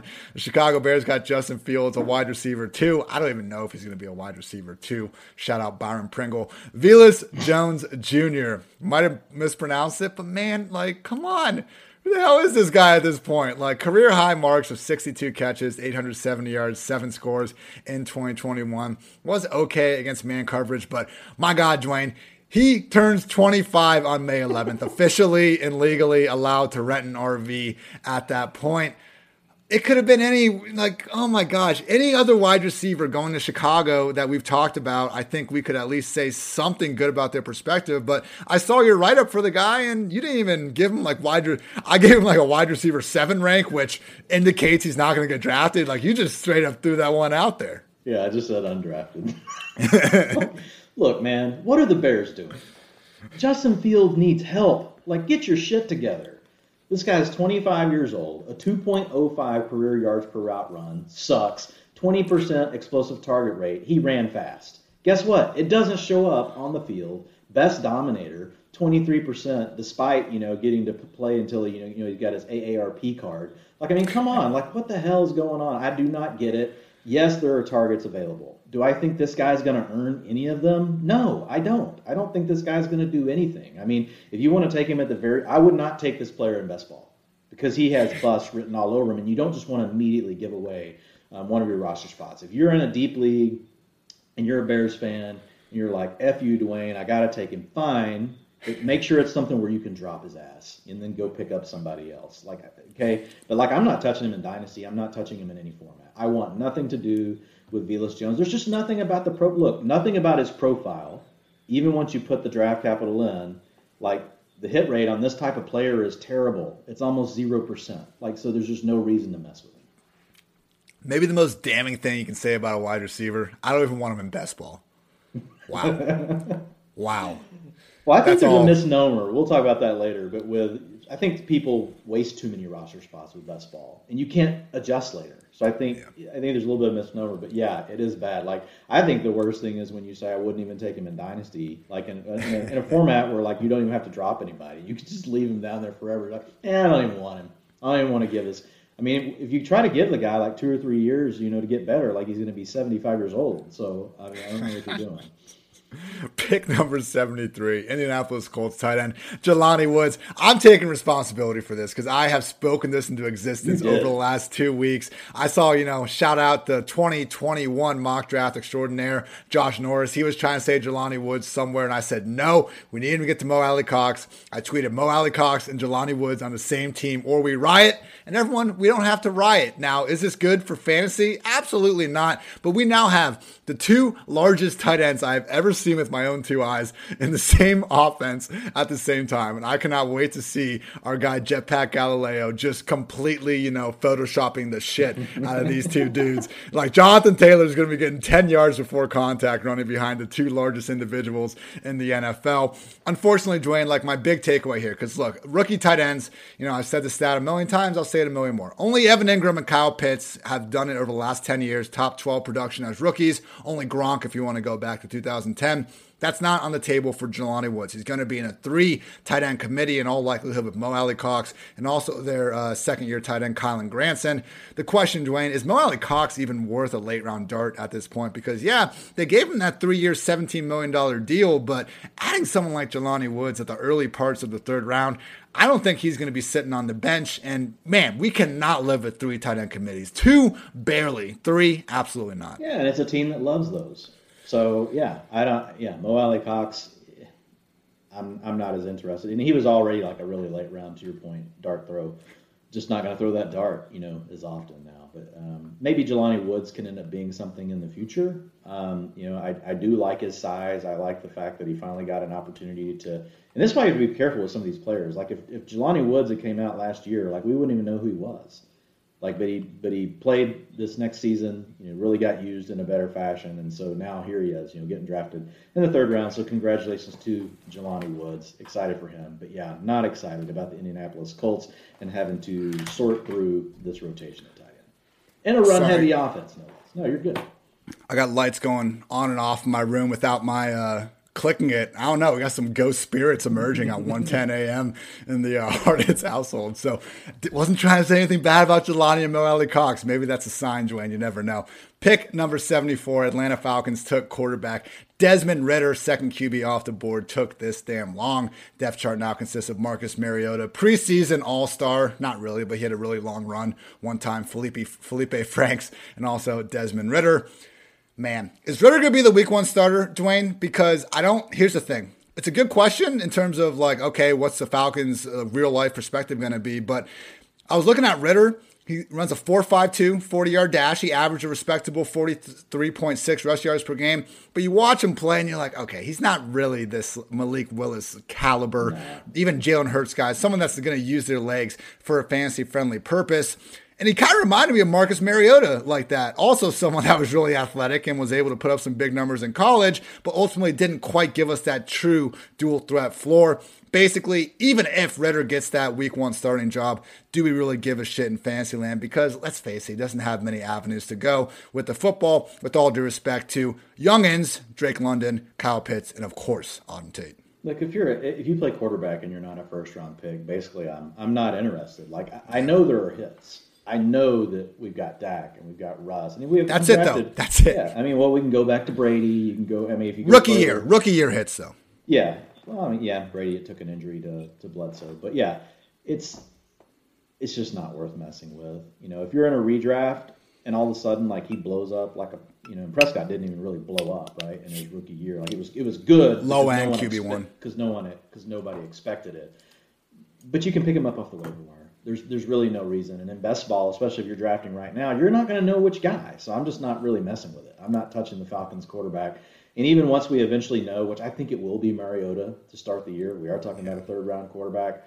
At some point, Ridder probably gets a shot, this year. We just don't know when it's going to be. So it's going to have to be something more where we're thinking about it on like this is a waiver wire type situation.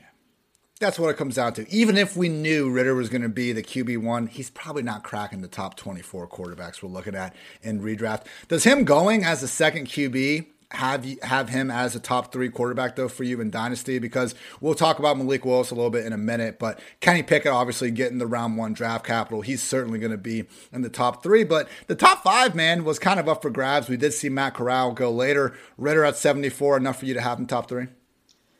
I mean, they're also close together. The draft capital is not going to make a big difference because, like, just once you leave the first round, it's such a huge cliff. I mean, because we had Ridder go at 74, Willis went at 86, so only 12 picks later, and then you've got Corral at 94. So they're all going to grade pretty similar because we're further down in the draft. So I think, honestly, it comes down to your preference on those 3 players, not worrying about the draft capital. They're all, they're just all so close together.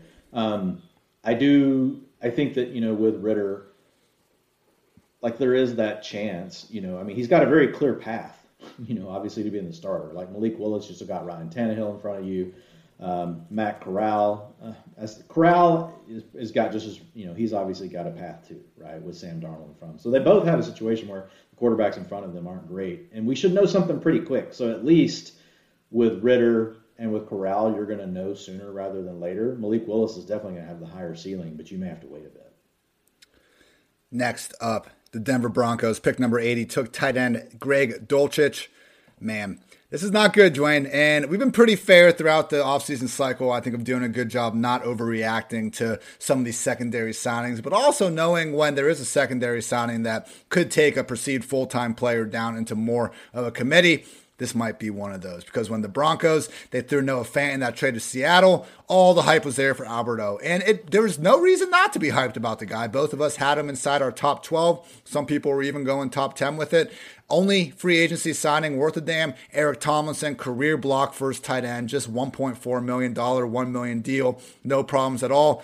This is not great, though, because if you start looking into Greg Dulcich a little bit, no, we're not expecting Greg to do anything on his own in 2022. That's going to be a fantasy viable role. But the guy is a receiver playing tight end, essentially. I mean, PFF's Mike Renner was saying that ideally you could be using Greg on the outside or in the slot, lined up as a true receiver, but Denver's already so damn loaded at the position that they're not going to really be worrying about that. So you look at Alberto, Dwayne, one time in 2 years has he played even more than 60% of the offensive snaps.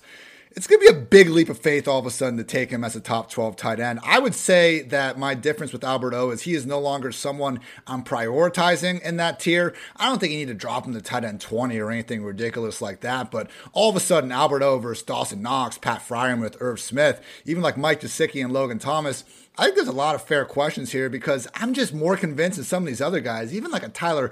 Like, why take the chance on Alberto? Is the upside really that alluring to take a chance on a guy that we might sit there the first Sunday night after week 1 and be like, he's a part-time player? Why not just take Irv Smith, Tyler Higbee? We know a full-time role is in there in a passing game that's probably going to be just as productive. I'm still projecting Alberto for a full-time role. I mean, it's a third-round tight end. And yes, he is a receiving tight end, but we see this sort of tight end get taken all the time. And, man, half of them never do anything, over half of them. And so with Alberto, here's the thing. I'm looking at Alberto as the player, and I'm focusing on him, like 2.28 yards per out run, 1.94 yards per out run in 2020 and 21. Targets per route run, 28% and 24%. Those numbers match what you saw from Kelsey, from Gronk, from the true elites. Hardly anybody puts up these numbers. Yes, it was unlimited, on limited snap count, but that's the beauty of per route run type metrics, right? All we care about is, well, you were on the field. What'd you do? You kicked ass. That's what you did. And so for me, I'm keeping Alberto in a tier above all the players that you just named. I'm definitely not moving him down. It's a third-round tight end. And you've talked about tight ends before, how long it takes them and how mostly even first-round tight ends don't do anything. So with Dulcich, I don't like the pick. Like, I think the Denver Broncos wasted their pick. And that's nothing against Dulcich. He may be a fine player, but I feel like they had other things that they could have addressed rather than worrying about this. Now, again, teams want depth. If Albert O goes down and they really like him, do they have a receiving tight end? The answer right now is no. They've got Tomlinson. So maybe their plan right now is just let this guy sit behind him. But Dulcich is definitely not enough to scare me off of Albert O. I do hope, though, that it is enough for others to get worried about him and push his ADP down. I will love that. Okay, I think you could rank him as the tight end 10, and I wouldn't book a plane ticket to Texas to beat your ass. You start looking at the players below him, like the name you name that I like the most that's below him is Irv Smith. Yes, I do like Irv. I'm a fan for Irv, so it's like I'm on board with that. But Alberto has still shown way more than Irv, in the time he's got to be on the field. So Alberto, man, the upside is still so huge. Like if you do hit on Alberto, and there's a chance you don't, but man, the ceiling is just so freaking sky high with the guys that he compares to. So I love the dude. Hopefully ADP goes down, and then we don't have to worry about it. Okay. Let's pump it up. We'll push it down. We'll talk about Dulcich being the end of Alberto. It could easily, and one of the notes I made down here, look, with the Raiders, I mean, they have Darren Waller and Foster Moreau, and what happens? We know Moreau can do some good things, but it's Darren Waller's show. He plays all the time anyway. Yeah. Moreau's a true backup. Maybe that is the thing with Dulcich. I mean, he is not polished. I mean, he's not going to be stealing run snaps away. So from that perspective, maybe it is a positive. We'll see how that shakes out in Denver. And now, the man that some people had going number 2 overall, at least, this time a couple months ago, 86th overall pick now, Tennessee Titans quarterback Malik Willis joins the depth chart. Thank God they drafted a high quarterback. I know he's probably not going to start this year, but Ryan Tannehill, the fact that Logan Woodside was the Titans' backup quarterback for the last 2 years was one of the biggest team malpractices that never bit them in the ass because they got lucky that Tannehill didn't get hurt. But I watched Logan Woodside in the AAF. He was a mediocre spring league quarterback, and when I saw I would make these backup quarterback rankings, and I'd always have the Titans and usually the Rams dead last, and Logan Woodside was exactly why. Also got Kevin Hogan there, who I won't say anything mean about there. Sorry if the Woodside family is tuning in here at 1:20 in the morning. But Dwayne, here's the question, Malik Willis. You brought it up. Hit rate of quarterbacks drafted outside the first round is not good. I think a lot of the allure for Malik Willis was the thought that he was being treated as a first-round quarterback. I mean, side note, NFL, they did Malik Willis and Matt Corral bad by letting them go into that green room because both guys apparently had enough assurance that they were going to be picked in the first round to be there all weekend. We all remember 2005 when Aaron Rodgers was awkwardly sitting there until pick 25. This dude just went 86th. There's just... And you can say, he's going to be making X amount of dollars and he's a pro quarterback. Worse things have happened to people in life. I get it, but, maybe don't tell the quarterback. But people that say that, put yourself in his shoes. You would feel like shit. Exactly. It would bother you too. And if you say that it wouldn't, I'm sorry, you're a liar. You're lying. That would bother any human being. And so don't take pleasure in it, man. Give the guy a break. I felt terrible for him. He's going to still have a good life. He's going to have a chance to be an NFL quarterback. But I still, that sucks, man. Seeing somebody sit there and having to go through that. And look, might he grow for it? Might he be better from it? Yeah. Maybe this adversity, maybe he can channel his inner Aaron Rodgers. But, some of the stuff that was going on, that people, I'm just come on, y'all. Imagine if that was your son sitting there. Exactly. You would feel bad. Malik Willis, we're not expecting him to start this year. Ryan Tannehill is still... at worst, an average quarterback. I think more times than not above average quarterback. Bad divisional round against the Bengals, fresh in our memory aside. Things are looking good, though, potentially being 2023 and beyond. Dwayne, Willis, perfectly great streaming potential, similar to Jalen Hurts as a rookie, I think, where if there is a situation where the Titans aren't competitive and the year comes around, they decide to see what Malik Willis has, he'll be in that top 15 discussion from day one, just because any quarterback that runs the ball 10 plus times on a weekly basis is in that discussion. Let's talk dynasty, though. Is the change in draft capital between Kenny Pickett and Malik Willis enough for you to take Pickett over Willis, even knowing that if both guys are starting in the same week, we would definitely want Willis at least in the year 2022? Yeah, and I think that's the great point. You mentioned that earlier when we were in our DMs and the chats, and you're right. I think right now, though, we talked about it. You're drafted in the first round or you're not. So right now, I would lean to Kenny Pickett. But if someone wanted to go with Willis because of what you just said, I agree. If all of a sudden, we looked up in week 3 and Kenny Pickett and Malik Willis were both starting and we were playing DFS, the guy everyone would flock to would be Willis, not Kenny Pickett, right? I mean, that's just the way that it goes because of the rushing upside. Having said that, look, I just don't want to touch any of these quarterbacks. In Dynasty and redraft, I don't want to deal with any of them. I think there are positives we can talk about in each one of their games. Willis is probably going to really slide, and if you can throw him on a taxi squad, that's fine. If you're in a super flex, you're going to like him, even more. But these were guys that even before the NFL draft happened, I was saying I'm not taking these guys in the top 5, even in a super flex, even if they went in the first round. So now that they haven't gone in the first round, I'm definitely not touching them there. But Willis is going to just really need some things to break his way now. Like he's going to have to defy odds to end up becoming, a real fantasy asset. It kind of reminds me of, remember when everyone liked DeShone Kizer and he ended up going in the second round? Yeah. He reminds me of that kind of a trajectory. And it's not to say Malik Willis can't ever do it. Like I'm definitely not saying that. It's just going to have to be something. You're just going to have to be patient with him. So I think it's a personal decision. I think if you're looking at odds, Kenny Pickett has a better chance because he has the draft capital. What does draft capital mean? Even if the player is not better than the other player, it means the team invested in you. That means you get more chances to screw up and you get to stay on the field and you get a longer time to prove yourself. Unless your name is Josh Rosen, that's the one exception to the rule. But for the most part, guys like that get more chances, and so that's the challenge Malik Willis is going to have. He's not going to get the same type of opportunities that Kenny Pickett's going to get.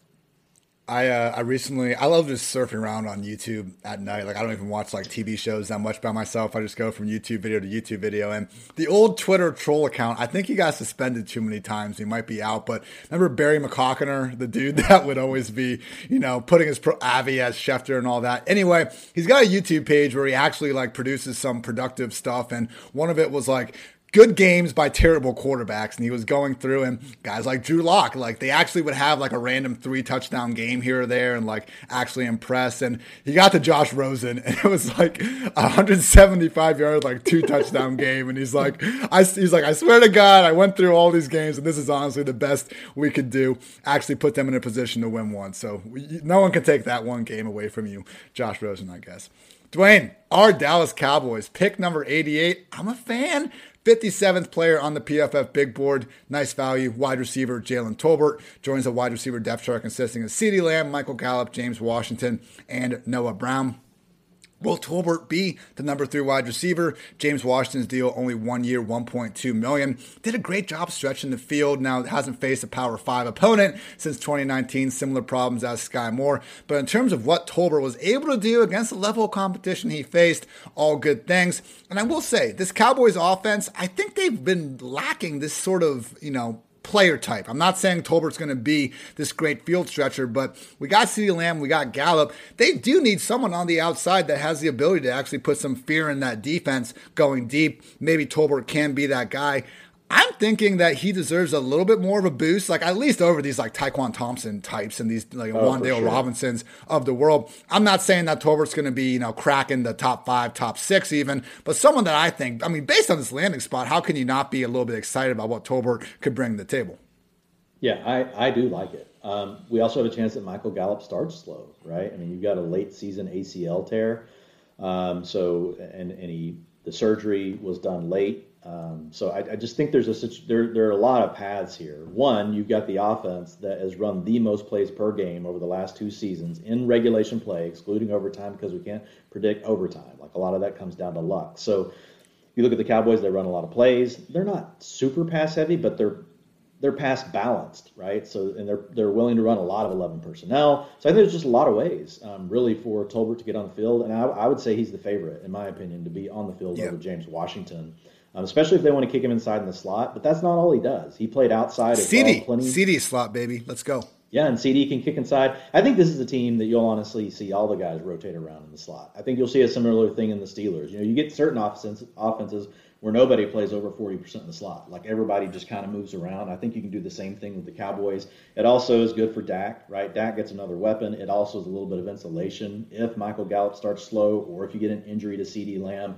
Now with James Washington and Tolbert in the mix, I think you can feel good that Dak's still going to at least be able to put up some points, with the guys that he gets to put out there. But yeah, looking at Tolbert, man, I love it. Like the only thing, he's a little older, but unlike guys like Christian Watson, who we were fine with, his breakout age was still 20.5, as a sophomore. So he'll be 23.5 this year when the season starts. He was 22.5 as a senior this past season.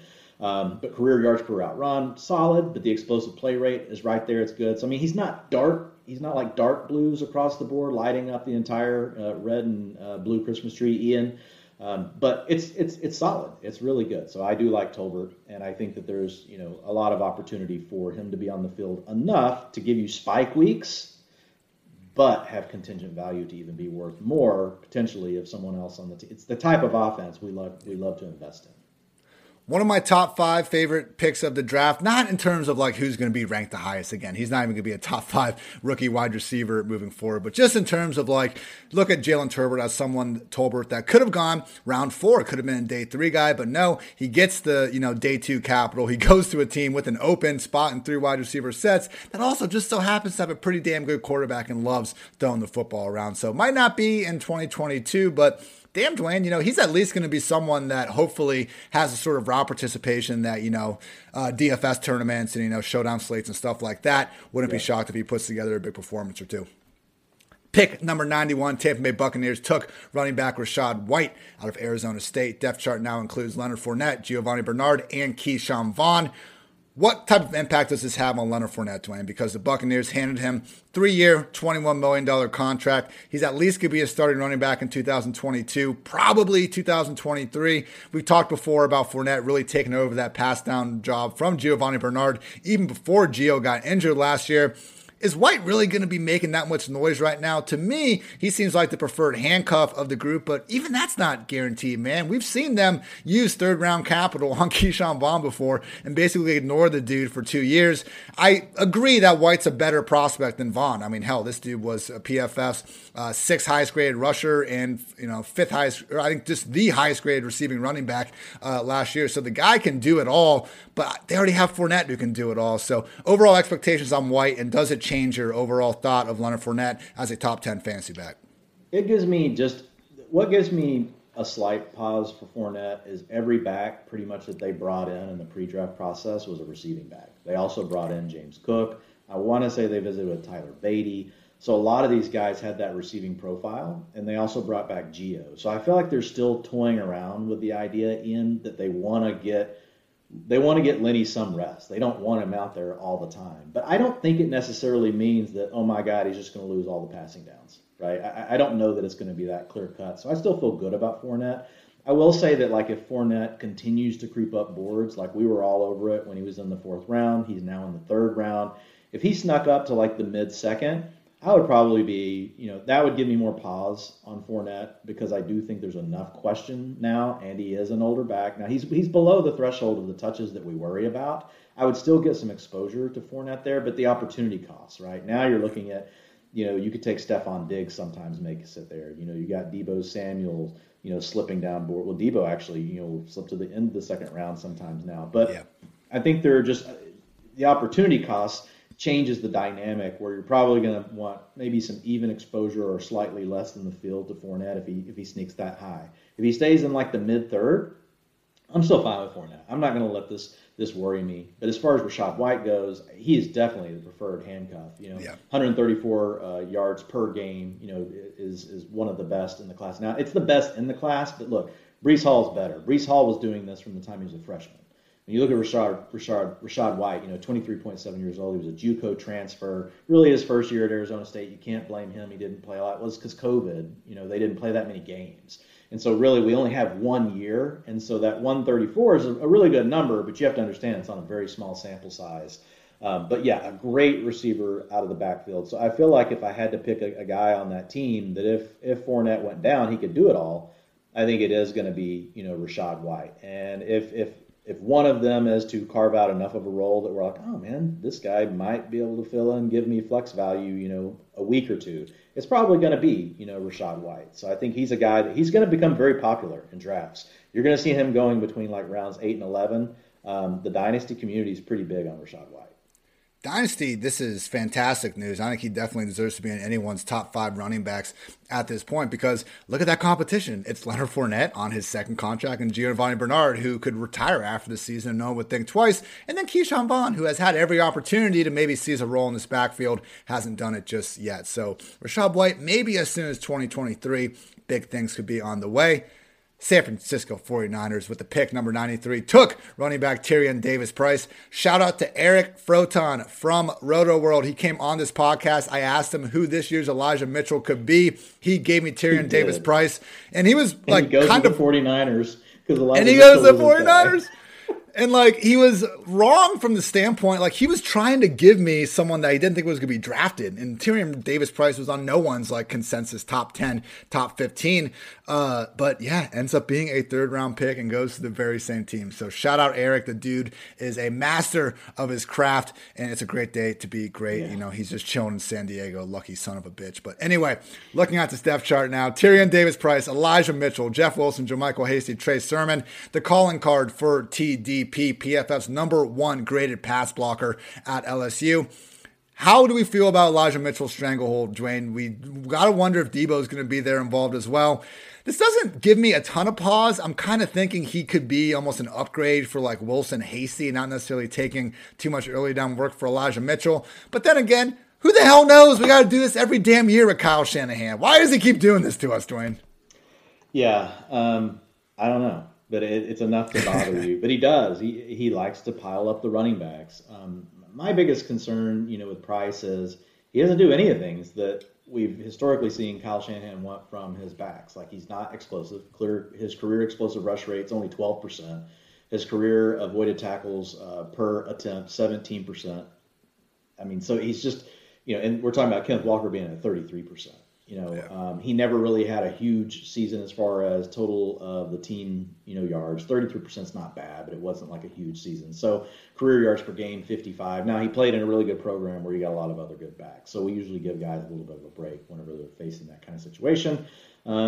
So with Davis-Price, I don't know. Like I like him in Dynasty. Look, if you're in Dynasty and once you get to rounds 3 and 4 and 5 in your rookie drafts, you just have to pile these kind of guys up. Right? Because, eventually their day could come because of injuries and things like that, and you're going to be able to plug them into your RB2. And so that's really the way I look at Tyrion Davis-Price. I don't have a real strong opinion about him taking over any certain role in the 49ers backfield this year. Look, we all know how good the 49ers backfield can be. And that's what makes this situation so maddening, is because we know how good it can be. We want to be right about it, and we want to have an opinion. But at the end of the day, dude, I don't know how to speak Kyle Shanahan. I don't know. I've given up. The way I look at it is I'm going to try to get exposure to all these guys, where I can. And Davis-Price, he'll be going later. Obviously, you'll still Elijah Mitchell. What do you think this does to Elijah Mitchell's, value overall? I don't think it moves it all that much, honestly. I think he's not going to move up. I think he stays as a low-end RB2. I like that. If this keeps Elijah Mitchell where he's at and he doesn't move up, I feel pretty good about it. But are you, each time you take Elijah Mitchell, because you got to take him in the 5th round right now, how do you feel about it? Is this enough to kind of make you feel a little bit more? It's not great. I did not see this coming. Yeah. I mean, I will say this, I plan on having a piece out on PFF.com the next day or two about the biggest veteran winners from the draft. Mitchell's not going to be on there. And if they had gone literally, another 10 picks and not taken a running back, he would have been on there, because there was a situation where Jimmy G is still a member of the 49ers. Maybe it's not even Trey Lance. Maybe Deebo Samuel does get traded. And then all of a sudden, cards are turning up Elijah Mitchell. But, you don't use a top 100 pick on a guy without having some sort of role in mind. Now, we did see that happen to Trey Sermon last year, and apparently there really wasn't a role in mind. But, Dwayne, I just made a note to myself about an article for later this offseason to try to actually go back and check and see if this common, phrase we use is right. But what do we always say in New England? In a backfield, we don't know what's going on. Take the cheapest one available. Last year, that was Elijah Mitchell, and it worked out pretty well. Maybe this year, Tyrion Davis-Price. I don't know. Luckily / not luckily, we have a hell of a lot more months and time to beat our freaking brains against the wall about this 49ers backfield. Thanks a lot, Kyle. What the Definitely worth a late round flyer. I mean, we've seen what can happen. We have 5 more, everyone. Thank you for sticking in with us. 94th pick, Carolina Panthers. Quarterback, Matt Corral.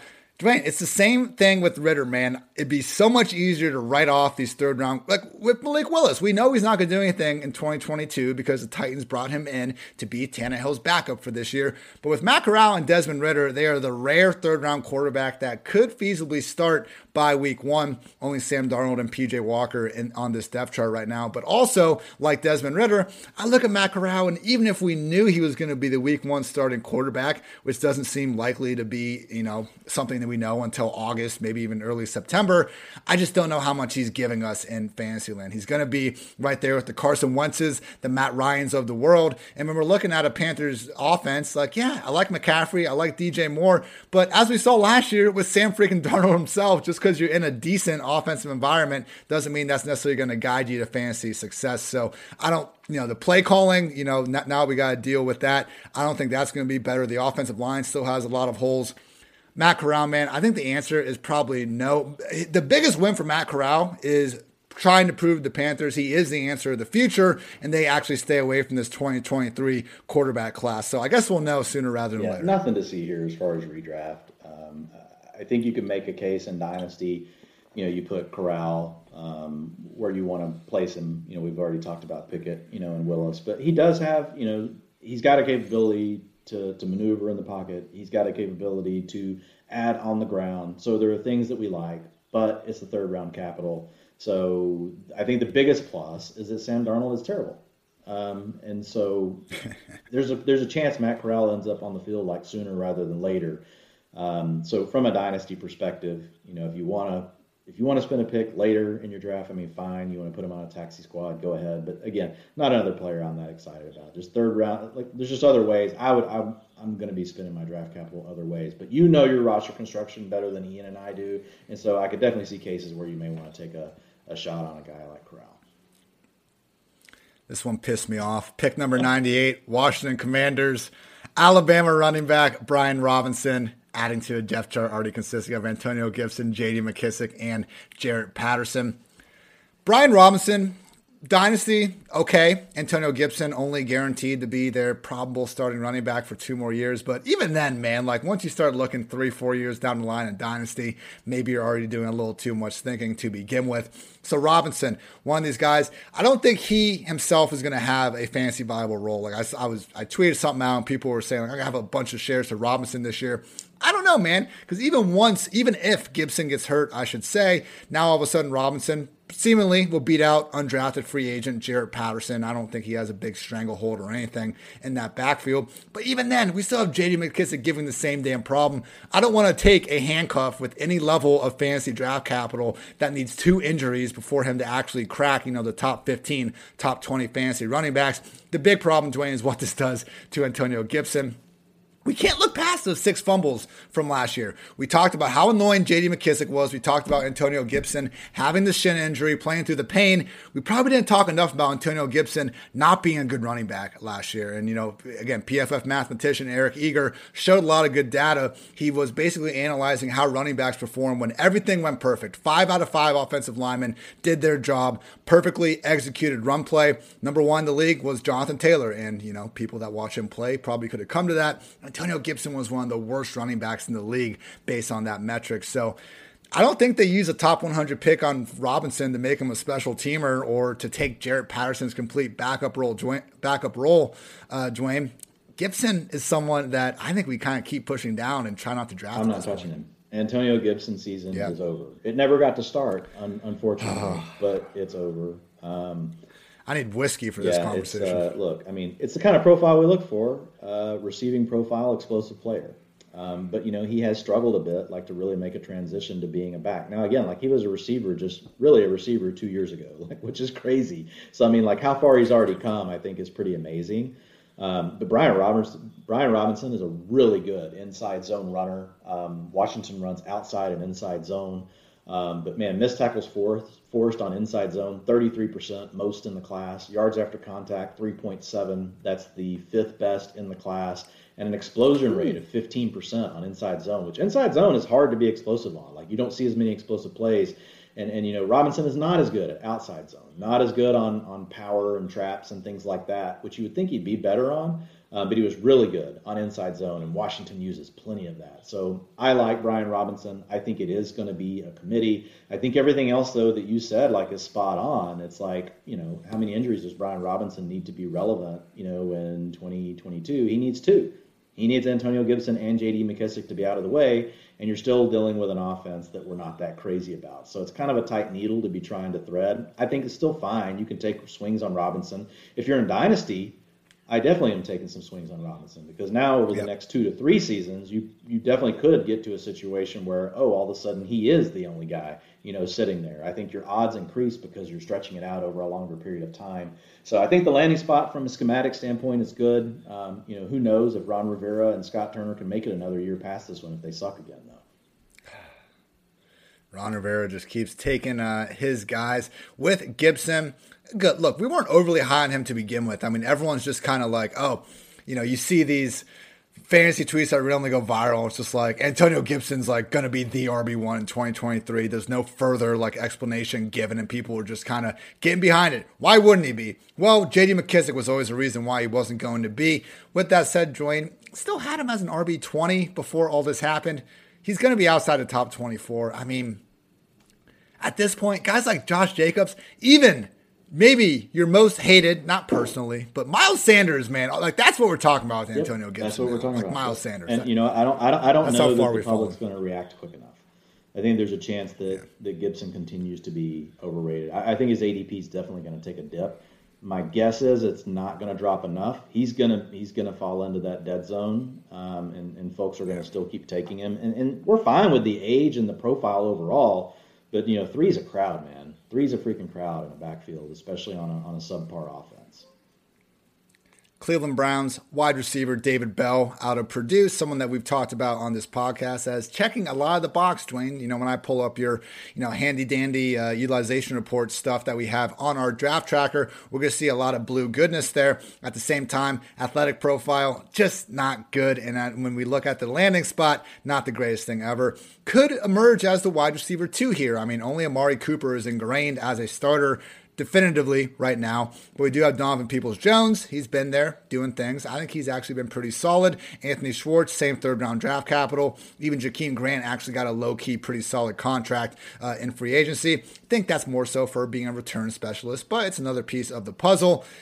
Is the wide receiver 2 in Cleveland even worth our time, though? Because last year, my God, they couldn't even produce one fantasy-relevant wide receiver. And I know that bringing in Deshaun Watson is a good thing. But once again, Dwayne, we have no idea what the suspension is going to look like. I don't want to compare sports or anything, and I don't want to compare crimes. But, I don't think anyone had any idea that Trevor Bauer was looking at 2 years for what he just did as well. So it really wouldn't shock me if the NFL gives Watson, an entire season. At a minimum, 6 to 8 games seems to be on the table. So knowing that we're not getting Watson, man, because David Bell, if you look at the wide receivers we've talked about, the rookies, in terms of just pass game options, he has as good of a chance to be a number 2 guy as a lot of these dudes that have higher draft capital. With the situation, though, being a run-first offense and likely not having a large chunk of Watson, probably will be selling more times than not for Bell and redraft. And even Dynasty, I have, a little bit of a trouble getting too high on the guy. Yeah, I mean, his 30% dominator breakout age of 19.7 is the best in class. So, his production profile is great. And it's what keeps him, it was hard to, honestly, even as his draft capital continued falling, and I would put in the new expected draft capital, it was hard to push him out of tier 2. It took 2 months to push him out of tier 2 because his profile really was so strong. And at the end of the day, 40 times were overrated. He ran a 4.65. It's not like we love it. It's not great. But the thing that cemented it for me that is why I had to kind of force him down a little bit anyway is just the 19% career explosive play rate. That's the 48th percentile. It's 2% below the NFL, 3% below the NCAA average. And so once you have the 40 time, and then it's also validated by, he also is not making these explosive plays on the field. I think that was going to be limiting. And then it showed up in his draft capital because now we get a late 3rd round pick, which is really not good for wide receivers. I do think, early on, he was a 2nd round valuation. After the combine, he legit fell, a full, a round and a half from where he was originally projecting. Had he gotten that 2nd round capital, we would feel a little bit better about him. I'm with you. I think the depth chart is certainly overcomable. Donovan Peoples-Jones has not really done anything, but then I also think, well, Peoples-Jones can be more of a field stretcher. Bell can't, right? And so you got Amari Cooper on the other side. He's really more of a route runner, going to work that intermediate underneath stuff. So like when I just think about their offense overall, may make more sense to have Amari and Donovan Peoples-Jones out there in two wide receiver sets. You also have Anthony Schwartz, who could battle him for slot reps, or Schwartz could be the field stretcher, right? If they did that, then maybe you could get him on the field. But I agree. I think he has a chance to go after that number 2 role. But then it's like, who's going to stretch the field for the Browns? Like Schwartz went higher than him last year. He did. I mean, there's a chance Bell isn't in 3 wide receiver sets. No, I agree. I think he could be number 2. I think he could be number 4. I think he could land anywhere in there. Look, I think Bell is a way better player than Anthony Schwartz. Like their profiles aren't anywhere close. Anthony Schwartz was fast. That was it. Like there was nothing else about him. He just got overdrafted because the NFL can be stupid. Donovan Peoples-Jones, Donovan Peoples-Jones profiles better than Anthony Schwartz. But I think really that's who he's got to overcome. But the big thing is what you were mentioning. They like to run the ball. We don't know what's going to happen with the quarterback. And then they don't run 11 personnel hardly at all. They are one of the heaviest 12 personnel set teams. So if you can't lock down the number 2 role, which I don't even know how tactically that's going to make a ton of sense for them right now, because they need someone out there to stretch the field unless you're just going to run Njoku on seams like every play. I feel like it's just there are a lot of different things that have to go right for Bell. So in Dynasty, I say he's a high-end wide receiver 2 in Dynasty. So if you want to take him at the beginning of the second round, the middle of the second round, I think that's fine. You can do that. But remember, these late third-round picks, even with strong production profiles, they don't hit a lot because the NFL just doesn't always give these guys a chance to come around. Like the best role for him would have been if the Browns didn't already have Amari Cooper, right? Let this guy really be more of your underneath, intermediate guy. He can win the contested. He's not as good of a route runner as Amari, but he's a rugged player. Like if the best comp I would think of him, and again, I'm not trying to go overboard here, but it was like Anquan Bolden. An Anquan Bolden-esque type player, not necessarily the greatest route runner, but even when he's not open, he's open. And so even though he didn't run really fast, he's already shown he can produce in college. He might be able to still do it at the NFL. I think the big challenge for him is tactically, how do the coaches make sense of getting him on the field? Because they need someone to stretch out the field for everyone else. And if he's out there, I don't know if they can do that. Njoku, a low-key winner. We still got to worry about Harrison Bryant, but hey, at least unlike Mo Alley Cox, we didn't have, a day 1 or 2 tight end come join the party and make that back into what it was last year, which was a 3 tight end committee. Pick 101, the New York Jets took from the Ohio State University tight end Jeremy Ruckert. As you can see here, my key question is, what the fuck is your problem, Jets? You spent big money on CJ Uzomah. You spent big money on Tyler Conklin. We still got Kenny Yeboah there as well. Ruckert flashed legit receiving ability at Ohio State, Dwayne. He was being mocked consensusly as a number 2 tight end off the board. I think there were situations where he could have gone and actually been someone to not get behind this year, but in the future as a blocker and also a plus receiver at the position. No, not when we have Uzomah and Conklin ahead on the depth chart. I'm not even going to throw it back to you. We don't need to give a shit about Jeremy Ruckert this year and probably not for the next 4. It's unfortunate, but you know what? He's going to be a run blocker for the Jets. Hopefully it makes their team better. And finally, pick 105. San Francisco 49ers took wide receiver Danny Gray, joins the depth chart consisting of Deebo Samuel, Brandon Ayuk, Juwan Jennings, Ray McLeod, Marcus Johnson, and Keyshawn Johnson. Look, we know the number 3 wide receiver in San Fran isn't going to give us much because they're going to be behind Deebo, Ayuk, George Kittle, and they're not even going to be out in the field for oftentimes even 50% of the snaps because of how much they use Kyle Juszczyk and thus, those 2 running back backfields. So is there any reason to believe, Dwayne, because for the Danny Gray pick, to me, it was similar to the George Pickens pick, where I wasn't immediately like, oh my God, what are Gray and Pickens going to do? But it was like, is this more of an indictment on Ayuk or perhaps Deebo about what could happen? Because Danny Gray ended up himself, I'm not sure what his role is going to be for 2022. Yeah, this was a head scratcher for me. It's not even a player that profiles that well. This is one of those where it's almost like, are they letting Shanahan hold the keys too much? Whenever they're making draft picks, maybe they're worried about losing Deebo and they felt that they needed to get someone, and maybe Danny Gray was the next guy, in their tier. But I think there were plenty of guys that were just as good as Danny Gray. They didn't have to use this pick on. Probably could have got tomorrow. So just not a player I'm very excited about. And right now, if Deebo Samuel stays, I mean, look, like, what's the path? What's the path for this guy? Even, how many injuries does he need to be relevant in a run-heavy offense where we have questions about the quarterback? I mean, you got Deebo, you got Brandon. I think Juwan Jennings is fine. He might. Yeah, you got Juwan, you got Kittle. Like, Danny Gray doesn't matter. Sorry, Danny.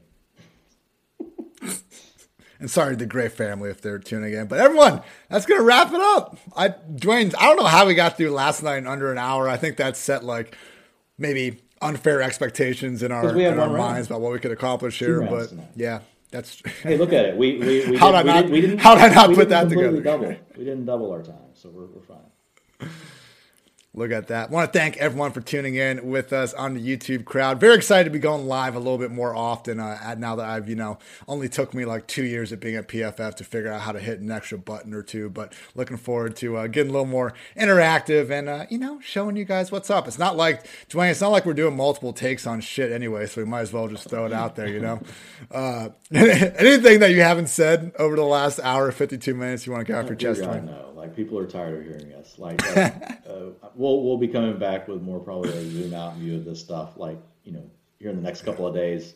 But just glad for everybody that hung around with us, and you guys enjoyed day 3 of the draft. We will not be back Saturday evening breaking down rounds 4 through 7. As I said before, the overwhelming majority of those guys are not going to matter, but the ones that do matter, we will tell you about them on Monday or Tuesday when we are back here. So for Dwayne, I'm Ian. Thanks as always for tuning in to PFF Fantasy Football Podcast. Until next time, take care, everybody.